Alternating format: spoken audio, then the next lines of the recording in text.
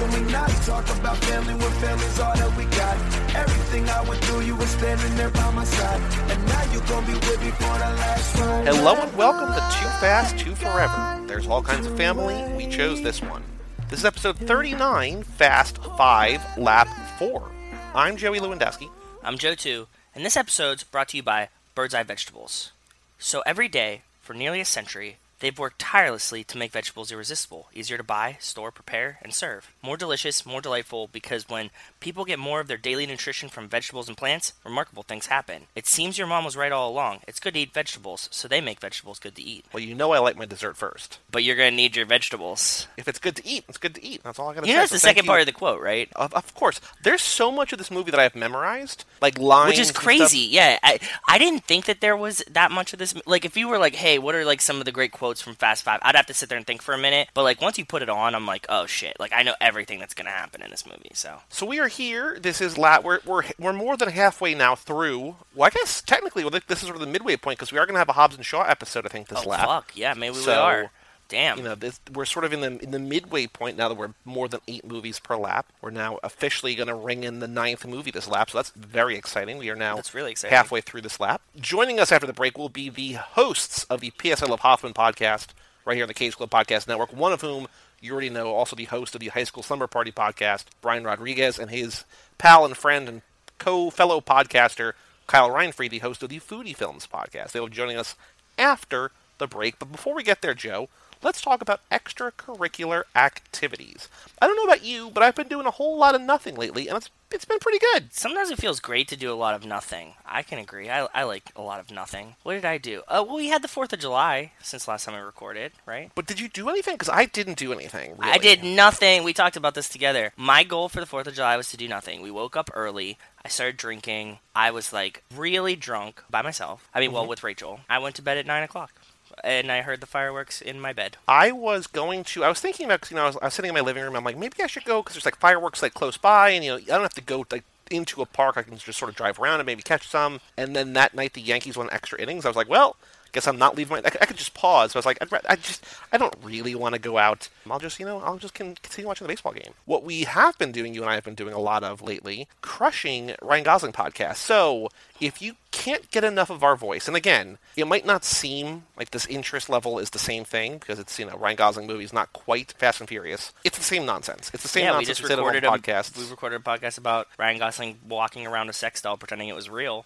I mean, that's as close to this as you can get. In what way? Explain that one to me. I mean, like, us talking about it. Oh, sure. The love of watching that is pretty equivalent to what you'd hear here. Our most diehard listeners will know that right now our Gosling podcast is once every 3 months, on the 21st of the month every 3 months, but starting August 1st it will be weekly. So if you want more of us, more Gosling, starting August 1st for a couple months to burn off the rest of those episodes, we are going to have those. So go check that out. Oh, I do have a Trash TV update for you. Okay. I haven't told you about it yet. Is this a new show or is this an update to an existing show? It's a new show. It's a new show, but it's not really a new show. As I mentioned before, my buddy is visiting from England. Dominic Toretto. He watches this show in England called Love Island. This is the first year, like this week, they started it in America. Ooh. Okay? And the show is this. Check this out. You're going to love this. I'm listening. I'm all ears. Okay. I just watched one episode, and by the time this comes out, there'll be so many more episodes anyways, because it's on 5 nights a week, by the way. On what channel? CBS. Really? Yeah. So it starts off, they do a man auction, okay? So they line up 4 girls. They have guys come out one by one. Then the girl steps forward if she thinks she likes this guy. It's like if she wants to fuck him, she steps forward. It's like The Voice. But he doesn't get to say anything. He's not allowed to say anything. He's like, hi, ladies, I'm Nigel, or whatever. I don't know their fucking names. So, sure. And the girls are like, ooh, I'd fuck him. So they step forward. So then he has to pick a girl. And you think that it would be like, he'd have to like pick a girl that like kind of likes him. No, he can pick any girl he wants, because this is just... These are the ones who didn't step forward. Yes. He could just like, in quotation marks, force himself on a woman. Well, so here's a question. What's the goal of the game? Like, before we go further, like, what is he trying to do? Why would you want to pick someone who doesn't want to be with you? It doesn't really matter. Because the thing is that they just have to be the best couple. You're trying to be the best couple. In what regard? In who votes for you the most. Okay. So he could pick any girl he wants. But normally, you pick a girl that says she likes you first, right? Like it's an easy choice. Then next guy comes out. Now, every girl can step forward again. even if she already has a guy. He can just, like, take a girl that already has, like, a fake boyfriend, like a 30-second boyfriend, and then that guy has to go to the subs bench, and he's alone. Okay. So it's like a white elephant, like a gift swap at Christmas. Yeah, it's a Yankee swap. So, okay, so here's a question. So you go out first, you pick a girl. Do I know that you've already picked that girl or no? Yeah, because then you, like, line up together. So, like, you see that she has a man. Like, they're on the line. Okay. You know what I mean? It's not like a spoiler or anything.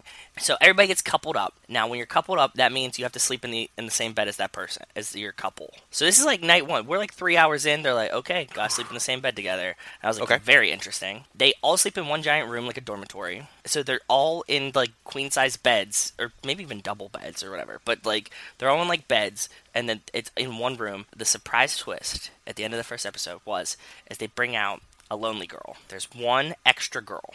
A sad queen, if you will. Yeah, sad queen. And she doesn't have a man. And she doesn't get a man until after the first day. She's like, all alone, but she has to be flirty because she has to like steal a man soon. At the end of the first day, all the girls are like, oh, we like our fake boyfriends, all 6 hours we spent with them. And then she's like, well, guess what? That one's mine. Does she kick? Does the one girl? Does the girl that she steals a guy from? Does she leave the show, or she is now the lonely girl? She's the lonely girl, but if she doesn't get like repicked, then she's out. Oof. Brutal. Yeah, I know. There's a lot of possibilities that are about to happen. So anyways, I'm going to be a month-long deep in Love Island. If you guys would like to talk Love Island with me, message on Facebook. We could talk all about it. And I'll keep you updated if something crazy happens I need to tell Joey about. This is the only way I can convince him to listen to it. So I'll tell him here. I'm forced to listen to it twice, both while listening to it now and then while editing again. So, I mean, this is really hammering home Love Island, I guess. You should just watch the show. Probably not going to do that, but I appreciate the effort and the enthusiasm. Anyways, it's fun. I like trash TV. I like trash movies. I will be watching Love Island because I love all this. I talked about Temptation Island on here, right? Maybe? I think I did. I don't know. I know that we've talked about it. I would assume it's probably on here, but I don't know. Okay, so that's what I've been up to. Nothing else, really. So we have a Patreon page here on the show, patreon.com/TooFastTooForever, or just TooFastTooForever.com, and I'll bring you there. Shout out to Cassie Wilson, Jake Fear, and Ben Milliman for supporting us over there. So thank you all. Again, reminder, Ben Milliman supporting at a level where he gets to pick a movie that we're watching for a pit stop. Yeah. And we have officially slotted this in time-wise. So, still not going to announce what movie it is, because I still want to keep that a little bit of a secret. As it gets closer, we'll let you know.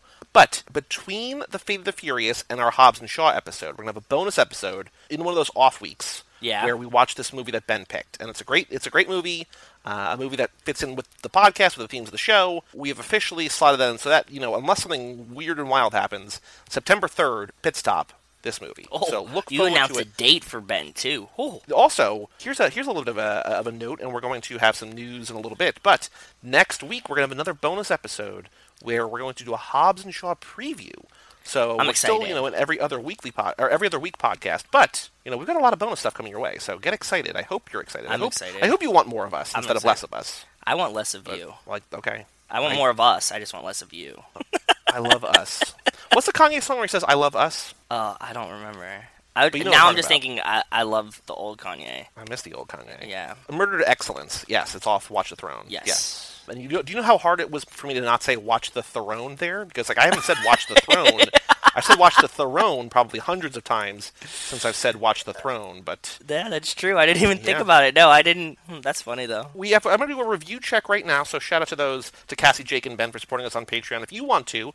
We've got some merch that you can get. We're going to have more merch this fall. Everybody should have gotten their stickers by now, too. I think so. I think we talked to them. I think everybody that had stickers in the mail definitely got them, so. Mm-hmm. You can control what we watch. You can pick entire themed laps for pit stops. Anything you want to do. There's a lot of madness and a lot of fun stuff over there. Also, you get stuff early. You get early access to episodes. You get access to the Fast and Furious Minute document. There's a lot of great stuff over there. TooFastTooForever.com. Joe, I just went on iTunes to check our reviews. Still 13 ratings, all 5 stars. Still the 5 reviews. Most recent one is the Fergie and Jesus review from Wells. Yes. So shout out to all of you. Thank you for reviewing us. If you review our show on iTunes or wherever, let us know, and we will read the review on air. And also, just thank you for doing that. Yeah, thanks for writing reviews. Oh, so here's another thing. So what? I wrote this down. Since we last recorded, it feels like, we've recorded 5 or 6 podcasts because it's Gosling and one Shannon that just came out today as we're recording this. You, specifically, you actually did something, believe it or not. Do you remember what you did? No. You tested Rabbit, and Rabbit works. Oh, shit. I forgot to talk about that. Yes, I did. So, okay, guys. I did a little test run with Joey about Rabbit for for our family viewing, okay? We talked about it, and again, sometimes we're a little slow. You know, the episodes come out, but we like to plan stuff out. We want to make it work. I gave Rabbit a shot. Remind people what this is if they don't know what this is, if they don't know what Rabbit is with family viewing. They claim it's like a social media kind of thing, but it's not. You make an account, you sign up. Somebody sends you a link, and it's like a go-to meeting or something for work, right? You like click and you like join their chat room, essentially. It like opens another browser, and you can all watch the same movie together. This is how we're going to watch Fast and the Furious, hopefully. And it worked really well. Like, the quality was great. I made a room, I invited Joey, and I was like, here, just like see what's going, like just tell me what it looks like, take a picture, what does the chat room look like on your side, because, you know, it's hard to sometimes be the admin and know what the user interface looks like. Yep. So we sussed this all out, and go ahead. It works. It looks great. I'd never needed to log into Netflix, so if you don't have... I'm assuming most people have Netflix, but if you don't have Netflix and you want to be a part of mine, yeah. family viewing, you can still do that. I know that a lot of our more active listeners, I don't think Wes, but I think most of our active listeners are on Facebook. So we will create a Facebook event, and we'll let you know on here when we're watching it, where we're watching it, the link, and all that sort of fun stuff. Also, speaking of events, we officially bought our tickets to Hobbs and Shaw. We so did. If you're in the New York area, you can go to our Facebook page, or you can email us, family@cageclub.me, and ask when we're seeing it, where we're seeing it. All the information's on there. I would say it now, but it's easier just to go online and look at the link there. The link to directly buy tickets is on the Facebook event page. Cool. To our specific showing, theater, our time, our 2D experience, all that sort of stuff. Facebook.com/TooFastTooForever. Go check out when we're seeing Hobbs and Shaw, and if you're around, see with us. You know it's going to be really funny. Well, first of all, one of our guests tonight is going to be with us. Of course, Mr. Brian Rodriguez will be there. You mentioned maybe, possibly one of our guests from our only guest from last episode, Mr. Larson. Yeah, so Christian Larson might be joining us. Our guest from the entire last lap, Mr. Mike Manzi, will be joining us. Yeah, he'll be joining us. Our guest from the next episode, you've heard about her. You will hear her on the next episode. Rachel will be joining us. Yes, true. And then Joe and I, of course, will be there. So we're gonna be rolling about 7 or 8 deep, I think. So join us. You know what's gonna be funny is what if there's somebody out there that's listening, that's close, that's gonna buy tickets, but also like didn't write in, and we're just gonna be at the theater. They're gonna be like, "Hey guys, what if every other ticket in the theater is sold to Too Fast Too Forever fans?" Larson was asking me about it, and I think he was just asking me about which thing I'm doing, but I think Do we have reserved seats, by the way? They are reserved seats. We have 5 in the middle. We got good seats. Cool. But he was asking away it sort of sounded like he thought that we bought out a theater. We did not buy out a theater. We did not get a theater. No. This is just a public screening that we are just sort of co-opting for our nonsense. So join us if you're in the New York area. It's not in New York City. It's in New York State, the Palisades Mall. But join us if you're in the New York area. Send us a note. Go on Facebook, find the thing. And I don't think anybody is. I think everybody who has supported us on Patreon that I've mailed the stickers to, none of them live anywhere close to us. No, and there'd be no reason to be free to fly in to come see the movie with us. Eventually, maybe. Who knows? Hopefully. But so Joe, let's open up the mailbag. Has there before we open the actual mailbag? Have there been any conversations you've had on Facebook that you want to bring? I'm not setting you up for anything. Is there anything else that you want to point out that people have been talking to you about on Facebook? Start with the emails, and I'll get there eventually. Okay. So we have 5 emails. Okay. First up, Joe Reed, subject line, Joe 3. Hi, Joe 3. Hey, guys. I fell a little behind, but just finished episode 36, and as a fellow foodie, have some input on the burger debate. Wonderful. This continues. And good timing, because we're going to have Kyle on right after the break. The foodie and films he is man himself. Yeah, he is the foodie. I hope we remember to ask him about burgers and don't completely forget that. Yeah, can we spoil it a little bit? This is the first time we've ever done this, but we're actually recording this intro after we recorded the full episode because we were supposed to do everything in order like we normally do last night, but I had to work until 10:30 when I thought I was going to be done by, at the worst, 8. I was just, I was a 2-hour conference call and just doing a presentation for today. Thankfully, our guests were super flexible, super cool. I mean, they're our friends. I thought they might be, but, in terms of schedules, who knows what people are doing. But we were able to do the entire episode the way that we wanted to do it. But we had to do the intro after the fact, which we're doing right now. Yeah, so that's the joke that we were making. But we did not remember to ask him about fast food burgers. Yeah, we didn't. Damn. Sorry, buddy. Sorry, in the future, Joe 3. We'll ask him, yes. But okay, Joe 3. Growing up in Iowa, I didn't have In-N-Out or Whataburger, but I've tried both since. Okay. In-N-Out in Vegas and Whataburger when he lived in Oklahoma. Honestly, I'm not sold on either. They're both good in their own right, but neither are necessarily a go-to for me. What's your fast food go-to then? He says, while living in Oklahoma, I came across a smaller chain called Smitty's Garage Burgers and Beer, which sounds great. All those things I like that great. name, too. Smitty's? Yeah. And that became my favorite burger spot. Quick Google search shows there are a couple locations in Austin, too, or the Austin area, so maybe you can check it out. Yeah, Burgers are great, and while their fries aren't my favorite, you can substitute house-made chips, which are terrific. Oh. I feel like a place that does a nice house-made chip is always... Homemade chips are fire. Yeah, I agree. It's a little higher end than a fast food joint, but just like you guys said about Torchy's Tacos, it's not fast food, it's more casual dining. It was a favorite of Mrs. Dr. Joe 3 also. Joe says, speaking of which is better, and Torchy's, there's another casual dining taco spot in Oklahoma called Fuzzy's Tacos. Fuzzy's and Torchy's. I like it. It's debated which is better, Torchy's or Fuzzy's. I like both, and living in Arkansas now, we have a Fuzzy's, and they're just finishing building a Torchy's, so I'm excited to be able to go to both again. God. Cool. We might have to have a taco debate real soon. Okay.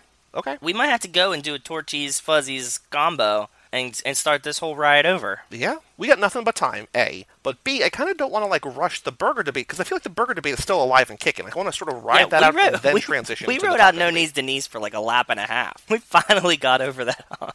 Well, we're going to have to get Rachel's take on it next episode when it comes up in I Fast thought and Furious about 6, that. so. I thought about that. She's going to be on it, and it's the episode about it. I can't wait to hear what she says. Joe says, I suppose everything comes down to personal preference. If we all agreed that one restaurant had the best food, then what would be the need for all the other chains? Variety is crucial. Yeah, then we would just be drinking Soylent like Wes. Don't even remind me. Joe says, glad we could have a quality food debate on a Fast and Furious podcast. It's one of the things I really like about listening to you guys. As always, keep up the great work, guys. Joe 3. P.S. Oil is one syllable. Oh, Thank oil. you. Which is wrong, because you say two. Oh, I want two. You just I want fucked to. it up again. Twice so in I'm this going to fuck it up episode. later in the episode, too, Yep. so get ready for that. I can't remember. Oil. Two. Oil. Okay. It's one. What I meant to say was thank you, Joe, for writing in. No thank you for your incorrect take there, but thank you for writing in. I think it's apparent to anyone who listens to us, but it's something that Joe and I talk about a lot. This podcast is ostensibly about the Fast and Furious, but it's not really about the Fast and Furious. Yeah. It's just about nonsense. The name might sort of confuse people or sort of pigeonhole us into a thing, but, that's why we keep saying, the Gosling podcast, the Channing Tatum podcast, the Zac Efron podcast, they're all the same thing, because it's just our opinions on just a movie and relating to our life or whatever. So Yeah, a lot of weird personal stories and shit like that. So because as much as we love these movies, I don't think either of us have any interest in doing a 2.5-hour podcast exclusively about the movies. No, every episode. It's gonna be burger debates. And I want to argue about burgers for 20 minutes every episode. I want to, I'm fine with that. Somehow get through you talking about Love Island. Can't believe I remember the name for 8 minutes. You're gonna have to deal with it. I'm gonna give fucking updates. So I love these movies, but I also love the other stuff, and that's what I hope you all like about this as well. So in the process of reading Joe 3's wonderful email, thank you Joe 3 for writing in. I remembered what I've been up to in the chat conversation, and I don't know if you saw it or not, but I didn't mention it to you because I wanted you to naturally find it. Did you find it? Oh, Kikopa. So we got. I'm just gonna read the whole conversation that I had with Mosea. That's the name of the account that was messaging us. They say hello. I say hello. They say this is also for the first time that we've had someone who isn't actually a listener sending us notes. Yeah. Which I'm surprised took this long, honestly. Yeah. They replied Kikopa pick. K-E space K-O-P-A. It was Kikopa. 2 spaces. It's K-E 2 spaces Okay. K-O-P-A pick. Kikopa pick. Yeah, Kikopa pick. And then prayer hand emojis. And I said Kikopa pick indeed. Because that's the only response I had to that. And they sent me a very suave Indian man picture. He has like a Pauly D blowout. He has like the finger under the chin. He got a ring on. And he has like a red collar. And he's just looking fly. So they sent me that. And they say, Kikopa pick. Prayer hand emojis. Yep. Thumbs up. And I was just like, I don't know where this is going. And I'm trying to think of responses. They say hello. Again, this is it within minutes. Well, so that's how I find it, because I get a notification on Facebook that we get a new message, and it just says, Mosea sends a message, hello, and I'm just like, okay. I figure you're on top of it, but I'm also like, I don't know if this is new or what this is, but, yeah, okay. And I just go on there, and again, hello. They go hello after the end of the picture thing. I say, hello. You got any Kikopa pics? And they say hello. And I said, send me Kikopa pics. They say hello. So I Googled, I wanted this to go further, but it didn't. But I have like a whole section in my phone now that are photos saved of pictures that say Kikopa on them somewhere. I don't know what this means, but I started sending them Kikopa pics. So I have a picture. Well, so I Googled it and I found that there's like an Indian television program where this is either like a character or an actor or something, but we also don't know if that's the same Kikopa. Yeah, I have no idea. But anyway, so I started sending them Kikopa pics. So I sent them a pic of a very suave-looking man with a tie on and a little what is this? Like a little vest going, and it says Kikopa Hobua. And I was hoping that this would suffice, but then they stopped responding to me like I was a weirdo, and that's where my conversation ended. You should message them right now and just see if we get another message by the time we finish recording the intro. Just say hello and just see what happens. Send it now. Joe, our next email is from Wells Lamont. Subject line, B Spills and BoCon. Okay, what is this? B Spills, Brian Spillner, and B-O apostrophe C-O-N. Bo Connor, Brian O'Connor. Yep, B-O-Con. Okay. Wells says, end of Fast 5. If I'm betting all my heist money on roulette, it will be to bet on black, but I would also cover my ass and split 0 and double 0 like a smart gambler does, especially if I'm the homie who put everything on red to cancel the bet out. My beef, how good could the feeling be of already having 10 million in poof, now I have 20, compared to the suicidal feeling of I already have 10 million in poof, now I have 0. Winning is great, but losing's 10 times worse than winning is great. Trust me, LOL. I agree with this, Wells, and this is specifically, and we've talked about that you might talk about, sports betting as well. This is specifically why I never gamble on my own team. I never bet money on my team because... You're a regular Pete Rose. Yeah, because if you win and you win, you're like, cool, we won, I'm happy. If you lose and you lose, your team lost and you lost money on it, that low is so much lower than the high you'll get if your team wins and you win money. Now, have you ever thought about, like, when the Steelers, for instance, were in the Super Bowl a couple times this century? Yeah. I think you're maybe too young, and especially as sports betting was not at a point where it is now. Yeah. But have you ever considered, I don't know, this might be not unethical, but just you might feel dirty, betting against them? So either way you kind of I win? don't Like bet, either... no, I don't bet anything on my team when it's... I don't bet for, against, I don't bet the spread, nothing. I don't want any bets on the game. The game will happen as it is. I will gamble on anything else, but I never bet on my team. I did play FanDuel this year for the Penguins, and I would crush. But FanDuel's like, you pick, it's like fantasy, one-day Daily fantasy. Yeah, daily fantasy. So that I don't really consider that. That's like, no, you're not picking anybody to win, right? You're picking like who's going to score and stuff like that. Right. You pick both teams, so that didn't feel dirty like this. I'm going to talk about it on here, but when we watched the Super Bowl this year, I was with a woman, my friend's friend. She had never made sports bets before, and she proceeded to lose like $30 in about 8 minutes on just like the dumbest bets I've ever I was like, no, I'm like, what do you? Okay, all right, enjoyed like losing all that money. Like it was just like the dumbest bets, and plus, the Super Bowl this year was terrible. The commercials were terrible. The game was terrible. I was just like, this is all... I'm not enjoying any of this, but... Anyway, I digress. Wells' email goes on. To distract the room from foiling the master plan... Oh, this is his gut instincts question. I'd sing Waiting for Tonight by J-Lo, and I'd kill it. Oh, Waiting Side for note, Tonight! The Spanish version is so much better, it's beautiful. I think it's called Una Noche Más. One More Night. Oh, I think I've heard that, too. I don't think I have. I know the beat, so, it probably sounds familiar, but I don't think I've listened to the Spanish version. Well, maybe you should.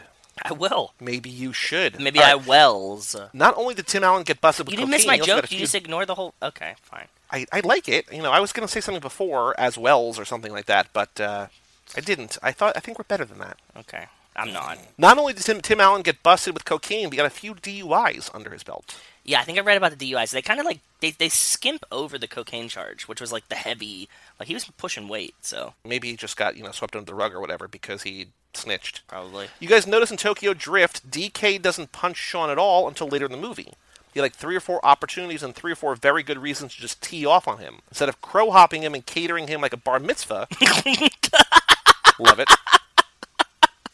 He always gets his face close enough to kiss him, and at most, pushes him or just stares at him while their noses touch. Also, DK's head is always angled lower than it should be to look straight across, but his eyes are still looking at Sean. It's like a head nod that he never brought back up. Yeah, he does have his chin down, right? He looks at him with his chin down, It's like a condescending glare, I think. Yeah, I noticed that. Well, it says, I forgot if you've covered this before, but a lot of people say the Fast and Furious franchise was based around Dom. I always thought it was the Brian O'Connor show. What do y'all think? Oh, I think it's Brian's show. I think that Dom might be the foundation, but story-wise for the movies, it's Brian's movies. Here's the thing. They're not Dom's movies. Brian is the character, in a lot of movies, movies start where, there's an already established world or whatever. Yeah. But there's a character that enters that world, and they're our entry point. So in that case...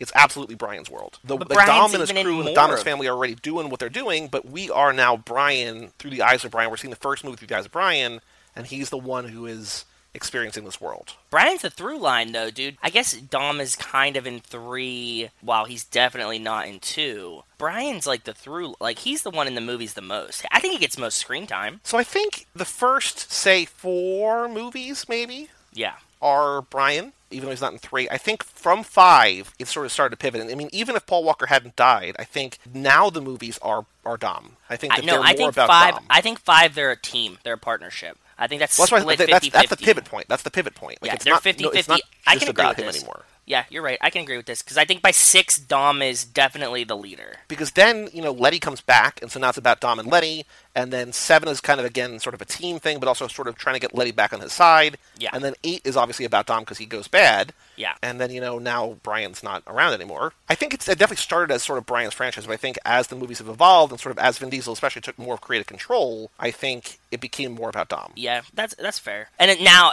especially because Paul Walker's not in 7 forward, it's definitely going to be about Dom from here on out. Last thing is, I'm bullet noting you guys right now, but it's necessary for my laziness to complete this email. Anyway, can't wait till August 1st. It's going down. We have 4 cars going to drive-in because I'm not going to smoke throughout this entire movie. I'm also watching it twice that night.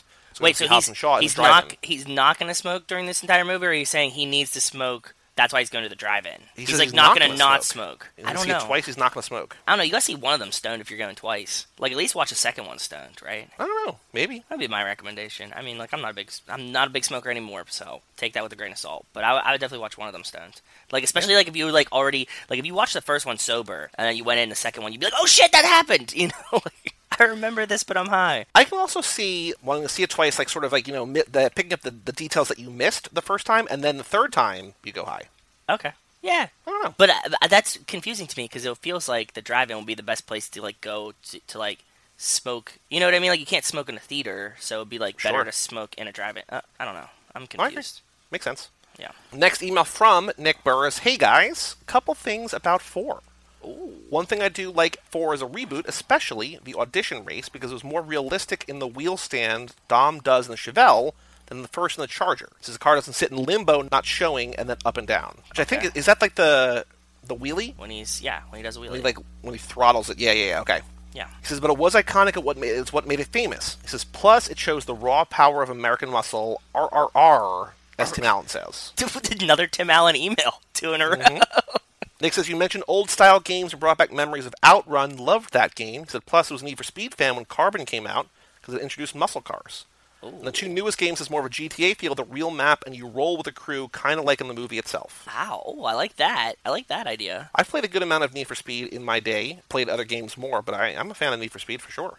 Yeah. I love Driver San Francisco. It was a real feel with actual real cars. Plus, a little bonus, they had movie scenes that I can recreate, like Bullet, and Vanishing Point. Don't remember if Fast and Furious was represented, but it's still cool. It should have been, if it wasn't. One thing I noticed when I saw 4, that Dom crashes his Charger that Letty put back together in the mountain when he jumps in the F-bomb Camaro. He says, which is a real 8-second drag car. Well, we'll get there. But at the end, they have a similar Charger. But it's like they have another one in the back of the house. So one more thing, and this is something we're going to correct in the Fast and Furious Minute. I realized this time around for the newest minute that we're going to talk about in a little bit. He says that Leon is in Dom's crew and Lance is Johnny Tran's brother. You know why we were mixing it up, or why I was mixing it up for sure. Yeah, You Are My Lifespan. Yeah, exactly, because I'm hung up on Lunar She-Wolf's fanfiction, because she talks about Lance a lot, because Lance is part of her story, so... Yeah. Plus, also, like, I feel like Leon is not a big character at all, and, like, if you Google him, because I was trying to figure out who the actor was who played him, and everything you Google about him is just like, where did he go? Is his character still alive? Where is he in the Fast and Furious? So, like, people,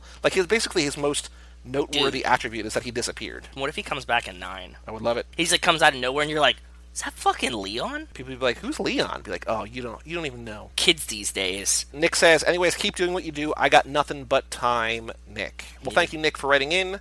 Thanks for the correction. We will do better. We will be better. But also, I hope you are enjoying our You Are My Lifespan, because that's the and if you're the not, most important story that we're talking about. For any reason you skip those ones, just go give them a listen. They're so fucking good. And it's going to get worse. I mean, it's going to get better. It's going to get weirder. We can say that. It's definitely, there's going to be a lot of clamming. And I have not read ahead, but I'm just assuming that it can't not get weirder, so. There's going to be some good old fucking soon. Last two emails are from Wes. The second one he sends is sort of like a little addendum. He sends a link from L.com, which is analyzing the series through the 7 types of narrative conflict. He says, not totally illuminating, but a fun, quick read. So I'm going to put this in here. Maybe we can put this on the site or on Facebook and Twitter and stuff like that. Yeah. But that was a little addendum from Wes. Okay, so Wes writes, Fast 5, what up, fam? Says, I hope I haven't already missed the new episode. Wes, you have not. You are in plenty of time. Yeah. I was off most of last week and I never found time to sit down and write. It's all right, though. This will be quick, so it'll keep until next episode. Plus, so you had a few car pictures saved up, so I won't send any this time, which, as you listen to at the end of the episode, we did the one pic that Nick sent in. But we still didn't get to yours, so we still have one in the chamber, if you will. So you don't have to send another one in. I mean, if you want to send a new one in, anybody, please, by all means, email family@cageclub.me. Yeah, but we'll keep playing the game. He says, Christian was a fun guest. I like that he brought such a wide range of things to the table to discuss. And he got Twinkie in the character game, which is amazing. Yes. Wait till the end of this episode. Kyle gets a great character as well. Another new character. No spoilers, but another new character. Yeah. He says, I kind of wondered if Twinkie would ever show up for anyone, but it's been a pretty good distribution so far. I think so. Pleasantly surprised by it. We were saying this, like, we eventually got somebody to, give us the percentages of the characters and stuff like that. It's kind of dismal because there's 20 of them, like 5%, right? Isn't that, like, what you should get? It should be. And like our original goal, and I think we might have talked about this, is that we wanted some people like Dom and Brian to be like in the a little bit higher, 8 to 10% range. Yeah. We wanted everybody to have like say at least 3 or 4. Some are a little bit less than that, but there's a lot are in that 5 range. We've been getting good distributions, and people are answering the questions. We didn't want to sacrifice the questions to balance out the distribution, right? Yep. So like I want it to still feel natural, and like I want people to answer real answers of what they would say and get a character that they would get. So far, they've all nailed it, and Wes's like character descriptions are hilarious, and everybody's always surprised by them, and I love it. So. Yep. But again, I'm not 100% sure. I thought about this last night. I think we gave Wes a shout out, but again, at the end, no, I think we did. Wes is the one who wrote all of the character descriptions. So thank you, Wes. Shout out, Wes. Wes's email goes on. I think Joe 2 gets top billing because Joe and Joey flows better than Joey and Joe. Well, maybe not. It looks better that way too, and I look better that way. It's like it goes in top. I get top billing in handsomeness. Well, behind every great man is a great woman, remember, right? So doesn't mean anything. Just it's the first thing I thought of. He says, but I might be a little biased. I don't know why you'd be biased, but I guess fuck you. I don't know. No, he's saying biased of the words. That had nothing to do with like people. I know how Wes meant that. I know, but I still, my name is my name. Anyway, here's something you might not have known about me and might be surprised to hear. Back in junior high and high school, my 2 best friends and I were juggalos. Oh boy. No, he told us. He mentioned being in the Juggalo family before to us. Did he? He either sent us a message about it or something. Like, yeah, we talked about it. Or maybe he sent it just to me. I don't know. He says we can talk about it more off-pod if you're interested. Suffice it to say we've all moved on, but still think about that time fondly and have nothing bad to say about the community. I want to go to gatherings so bad. I beg Rachel every year to take me to the gathering of the Juggalos. I want to go. So I'm not a Juggalo. I was never a huge ICP fan. I'm fascinated by the culture in a fun, accepting way, much like we do about these movies. Like, I just want to go experience it because I think it would be a blast. I might have talked about it either on this podcast or a different show, or maybe just to you in general. There was a book that a guy who used to write at The Onion, I don't know if he still writes for The Onion or not, but he wrote a book called You Don't Know Me, But You Don't Like Me. And it's about him spending an entire summer or a year or whatever going to ICP shows and also going to Phish shows. Because they're 2 bands that are really divisive, polarizing, that people hate, even though they don't give a shot to. They're like, oh, I don't want to be associated with like a jam band or these crazy clown people or whatever. I really am not a Phish fan at all. It's something that I could never get into. But ICP and Juggalos, I'm down. I'll go party with those guys. But the whole book is like just how he sort of just became part of both those communities and wound up like really getting into both of them, what he learned, and then by the end, like when he was like, okay, I'm supposed to like stop going to shows now, he's like, I still kind of want to go to shows, and his girlfriend was like, we're gonna stop doing this, right? And she's like, no, basically this is who I am now. And it's like, I am now this Phish Juggalo, and that's who I am now. Wes says, the reason this is relevant is that around the same time we were listening to ICP, they started a new group with other members of their label using new names that was half parody of, half love letter to the gangster rap genre called Psychopathic Riders. So this is actually kind of brilliant and hilarious. The conceit of this group was that they were so gangsta they just stole all their beats from other artists. So That's and pretty this is funny. a story that got told to the fans. You can decide how true it is for yourself. ICP created a new label specifically for these legally questionable releases called Joe and Joey Records. Oh, there we go. Ah. Because it's owned by Violent J, Joe Bruce, and Shaggy 2 Dope, Joey Utzler of ICP. So there you go. That's why, to me, you are Joe and Joey. So I take back the fuck you, Wes. Now I understand what you meant, but I still want top billing. No, that's really cool, though. I didn't know that it was so weird. And we are two clowns, too. It makes perfect sense. Magnets. How do they work? Joe, I have to say I'm a little surprised to hear you're a real big Fish fan, but believe it or not, aside from listening to ICP when I was younger, I was also big into ska. Love ska. I'm a huge ska fan, yeah. I even did a series of papers on ska in a college English class. It was a lot of fun and really interesting learning about the history and cultural impact of it. Kind of fell off last year, but the few years on Twitter, I've celebrated Ska August, S-K August, Ska August, and posted a new song each day for the month of August. My love of ska is clearly outlasted my love of the ICP, and I'm still a big fan of the genre in all of its iterations. It's so much fun. I think it's one of the most fun musical genres. Like I've said before, I don't think you can be unhappy listening to ska. Like I guess there is like maybe sad ska songs, but like it's just generally so much fun. And the crowds like now, if Wes is mentioning this, but he hasn't gone to a ska show recently, it's all still people our age. So like the crowds are so tame and so friendly. They might have a dance circle, but like nobody's like pushing anybody. People move out of the way. People say excuse me. It's like the complete opposite of like what a metal show would be, right? Like nobody's like angry there. So I think I know that you said this, but I also think that Greg Behrendt, I think it's him, the comedian, has said you can't be angry when you're skanking. Like there's no way to be angry when you're skanking. Absolutely not. Yep, you can't be angry when you're skanking. He says I don't think it's weird that this would be people's favorite podcast. It's definitely up there for me. Aw. And not just because I've inserted myself into it, which is very true. Like, how can you love a thing more? Just, take it over. Just become a part of it. Yeah, just steer the direct. We've had, burger conversations, yeah. He says you guys have a good chemistry and you talk about a bunch of fun movies in a fun way that isn't built on being negative about anything really. It's sort of refreshing, so good job. That's our main goal. That's Joey's main goal. He's the one who has that vision, and he says it all the time, that he just, like, hates how negative the internet is, and just wants to be a place that we just have fun, and we don't talk shit on stuff. We just keep it in a positive light. So right before we started recording this, I was listening to the newest episode of Freedom, which is a show that for three people from Comedy Bang Bang, the host, Scott Aukerman, Paul F. Tompkins, and Lauren Lapkus, basically fan favorites, my three favorites. Most people, like, their three favorites, they just have a separate show where they play games and stuff, but it's more just them kind of just talking to each other. On the episode that came out today, as we're recording this, Scott was talking about how he decided, I don't know how long ago, just to not say anything nasty on the internet, and he actually went back and deleted all of his tweets that were sort of snarky and assholey. Okay. And so he just decided that, like, so many people are rushing to be the first person to be like, sir, this is an Arby's joke, or whatever. It feels like this weird kind of competition where people are rushing to be funny, but nobody's really being funny, they're just being snarky and everything. So I thought it was really cool that, like, this person, a person who gets paid to be a podcaster and be a comedian and be sort of a personality, kind of has the same outlook, like, the internet's a terrible place, we don't need more reasons for it to be terrible. Yes. If you don't like something, what is sending a nasty tweet about it going to do? It might make you feel better, but also, if that person sees it or whatever, like, it's kind of a bummer. Like, the this person is something makes it. we had this conversation before. We like a lot of music, and a lot of our friends would like tweet at like artists, like musicians and stuff, and be like, your album sucked. And we're like, why do you have to, like, that they can see this, like, whether or not they respond to you, like, why are you shitting on it? And Twitter and Facebook makes it so easy to like directly attack someone. And like, I agree, and I try not to like shit on artists. Like, Comcast can go fuck themselves, and I'll tell them they can go fuck themselves on Twitter every other day because they're a piece of shit.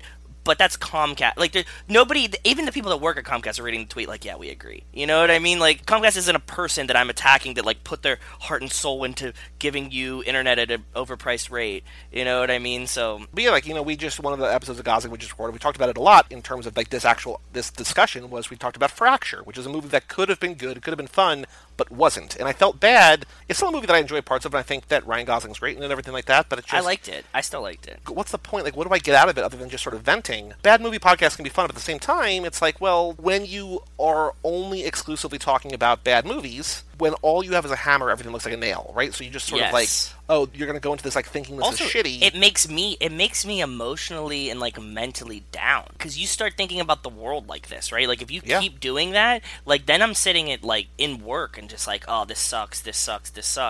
And, like, Yeah, it's not fun. Wes says, Joey, I have to agree with you. Austin has a lot of great food, but good Italian isn't as easy to find here as other types of food are. Can't win them all, I guess. Yeah. You know, you always know you can we're go. a little blessed here. Joe, I feel you in Gran Turismo 3. I generally go for the more arcadey type racing games. He says Midnight Club 3 Dub Edition and Need for Speed Underground are my all-time faves. But my brother, do we know that Wes had a brother? Brother Wes? No, brother. No, but I like that you used the 90 Day Fiancé colloquialisms. Oh, really? In another trash show that I like, 90 Day Fiancé, one of the characters... Has someone done a parody 90 Day Beyonce? No, they haven't. It feels like it's right there. It should, but one of the real people, but this is all fucking fake. He calls his wife's family Chantel, and he calls her mother Chantel and father Chantel. Like, instead of saying like Chantel's mom, because he's a native Spanish speaker, and like that's how it's laid out. For you to say Brother West made me really happy. Brother West, sorry, made me really happy. Brother West. Yeah, Kanye. I was. Brother West. Wake up, Brother West. Yep. But my brother bought me GT3 when it came out, and I played that game for hours and barely scratched the surface. It's incredible. So that's really where my love of 3rd Gen RX-7 comes from. Ooh. So my main car in the earlier stages, then just a couple months later I saw Dom driving one of the Fast and Furious, and that was it. You know what? Now that Wes brought this up, I wondered the interplay between, like, being the right age, Gran Turismo coming out, and Fast and Furious all being out, like, right around the same time, had a huge influence on me too. You know what I mean? Sure. Like, it was like the perfect mixture at the time.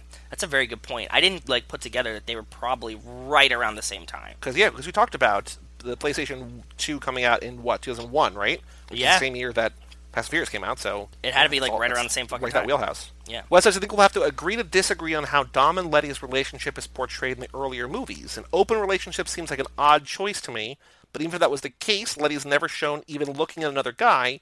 She's always just trying to reel Dom in, so it's pretty one-sided. Cassie's suggestion that they've been traveling together this whole time between 1 and 4 is new to me, but I'm not real familiar with a lot of fan theories. It's definitely possible. I just always got the impression from Los Bandoleros that they hadn't seen each other in a long time. Yeah, it did that would feel certainly like that. give a different feeling to their scenes. Yeah. I know where you're coming from in terms of the open relationship, but I also think that just, I think it's more sort of pure. It seems like they're meant for each other. You know what I mean? Why are you not woke enough to understand that maybe Dom can have an open relationship and still love Letty? That's very small-minded of you. Woosa. In the Fast and Furious Minute, you mentioned the magazine Brian's reading. I could have sworn up and down that in the Limelight article they showed briefly was actually an article about his green Eclipse, but now I feel crazy. Well, the story I thought I heard about was that this Eclipse, like several of the other cars in the movie, was a real-world, well-known car, sort of a car cameo. And that article was a little Easter egg for people in the community. Not sure why I heard that, but I can't imagine how I would have made that up on my own. Maybe someone said that it was supposed to be a nod to his lime green car, and I just conflated it in my head. After doing some digging, I think I found a copy of the article online. Looks like it came from August 2000 issue of Super Street Magazine, and it's about a custom-built 95... Did he send it? Maybe. Yes, you do. Yeah, I have it. Can you link? Okay, cool, because we were looking for the article. Hopefully that's it, yeah. Honda del Sol, written by Susie Chang. Here's a link in the Limelight. That's awesome. No, because I searched for this, too. Thank you, Wes. So did I. I thought I was pretty good at internet, but, maybe not. Same. Wes closes his email saying, that's it for this episode. Maybe not as quick as I'd planned, but I hope I provided you with some interesting information.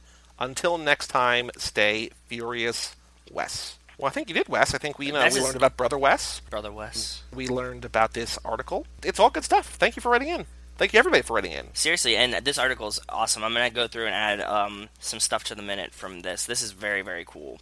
Cool. Damn, I was like fucking looking for this too. I don't know how we fucked it up, but it's from August 1st, 2000. It has to be this, right? One of a kind del Sol. It has to be this article. Yeah. Mm-hmm. Thank you, Wes. Thank you. And a little tidbit on that. We'll talk about it in the minute, but I've gone back and there's been a lot of articles and videos floating around, and the guy who sourced all the cars for the first 2 Fast and Furious has been he has like his own website. It's called I think it's called fastandfuriousfacts.com, and he has been putting out videos, and I've been watching all the videos that are awesome. I'll talk about it more in a minute. I have some news too.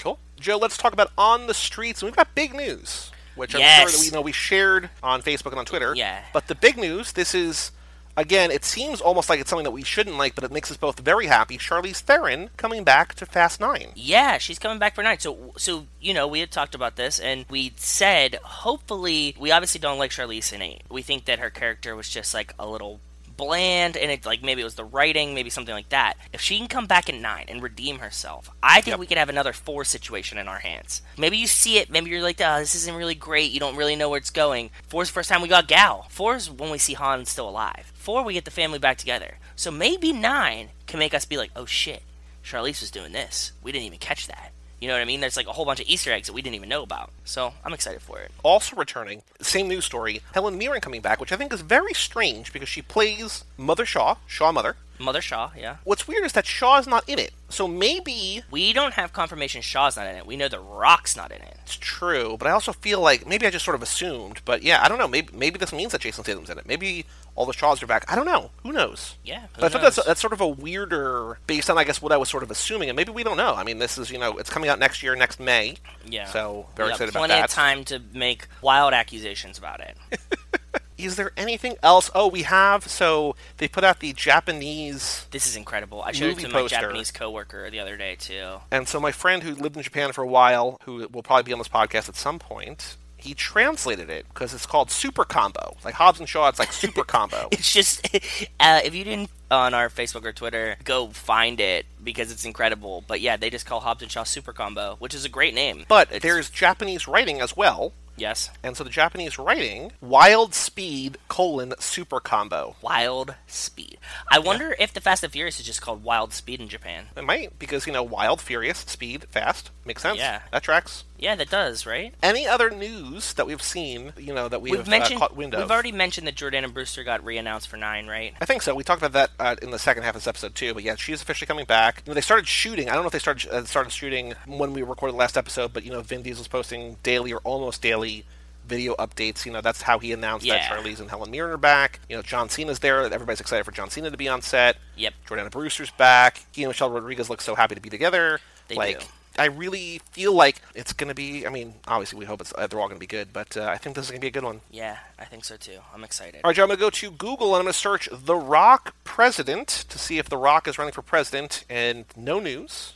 I'm going to search Dwayne Johnson President, see if he's running for president. No, but the top thing says, please, someone introduce Dwayne Johnson to better directors, which... Why? How? He's in Jumanji, and that person is making a hot take, and I don't like their negativity. I think a lot of it is that he just likes to work. Like, he's kind of Nicolas Cage in that way, right? But he's more... I feel like he doesn't get the shit for it. Like, Nicolas Cage is like, oh, look at all these terrible movies he's in or whatever. The Rock is in as many sort of, not great movies, but he's just a superstar, right? So, I feel like... He's a superstar, and when you need a gigantic man who's charismatic, who else are you going to call right now? I guess it's him, or maybe, John Cena seems to be, like, option 2, but he's not... Dave Bautista. Tier. Who else are these guys? Yeah, it's like The Rock, like, is top tier, obviously. Yep. And then you got, like, maybe Dave Bautista, maybe John Cena, and that's all I can think of right now. Like, and Vin Diesel's not going to do it because he's, like, in Fast and Furious, so, like, he's, like, done with, like, these other things.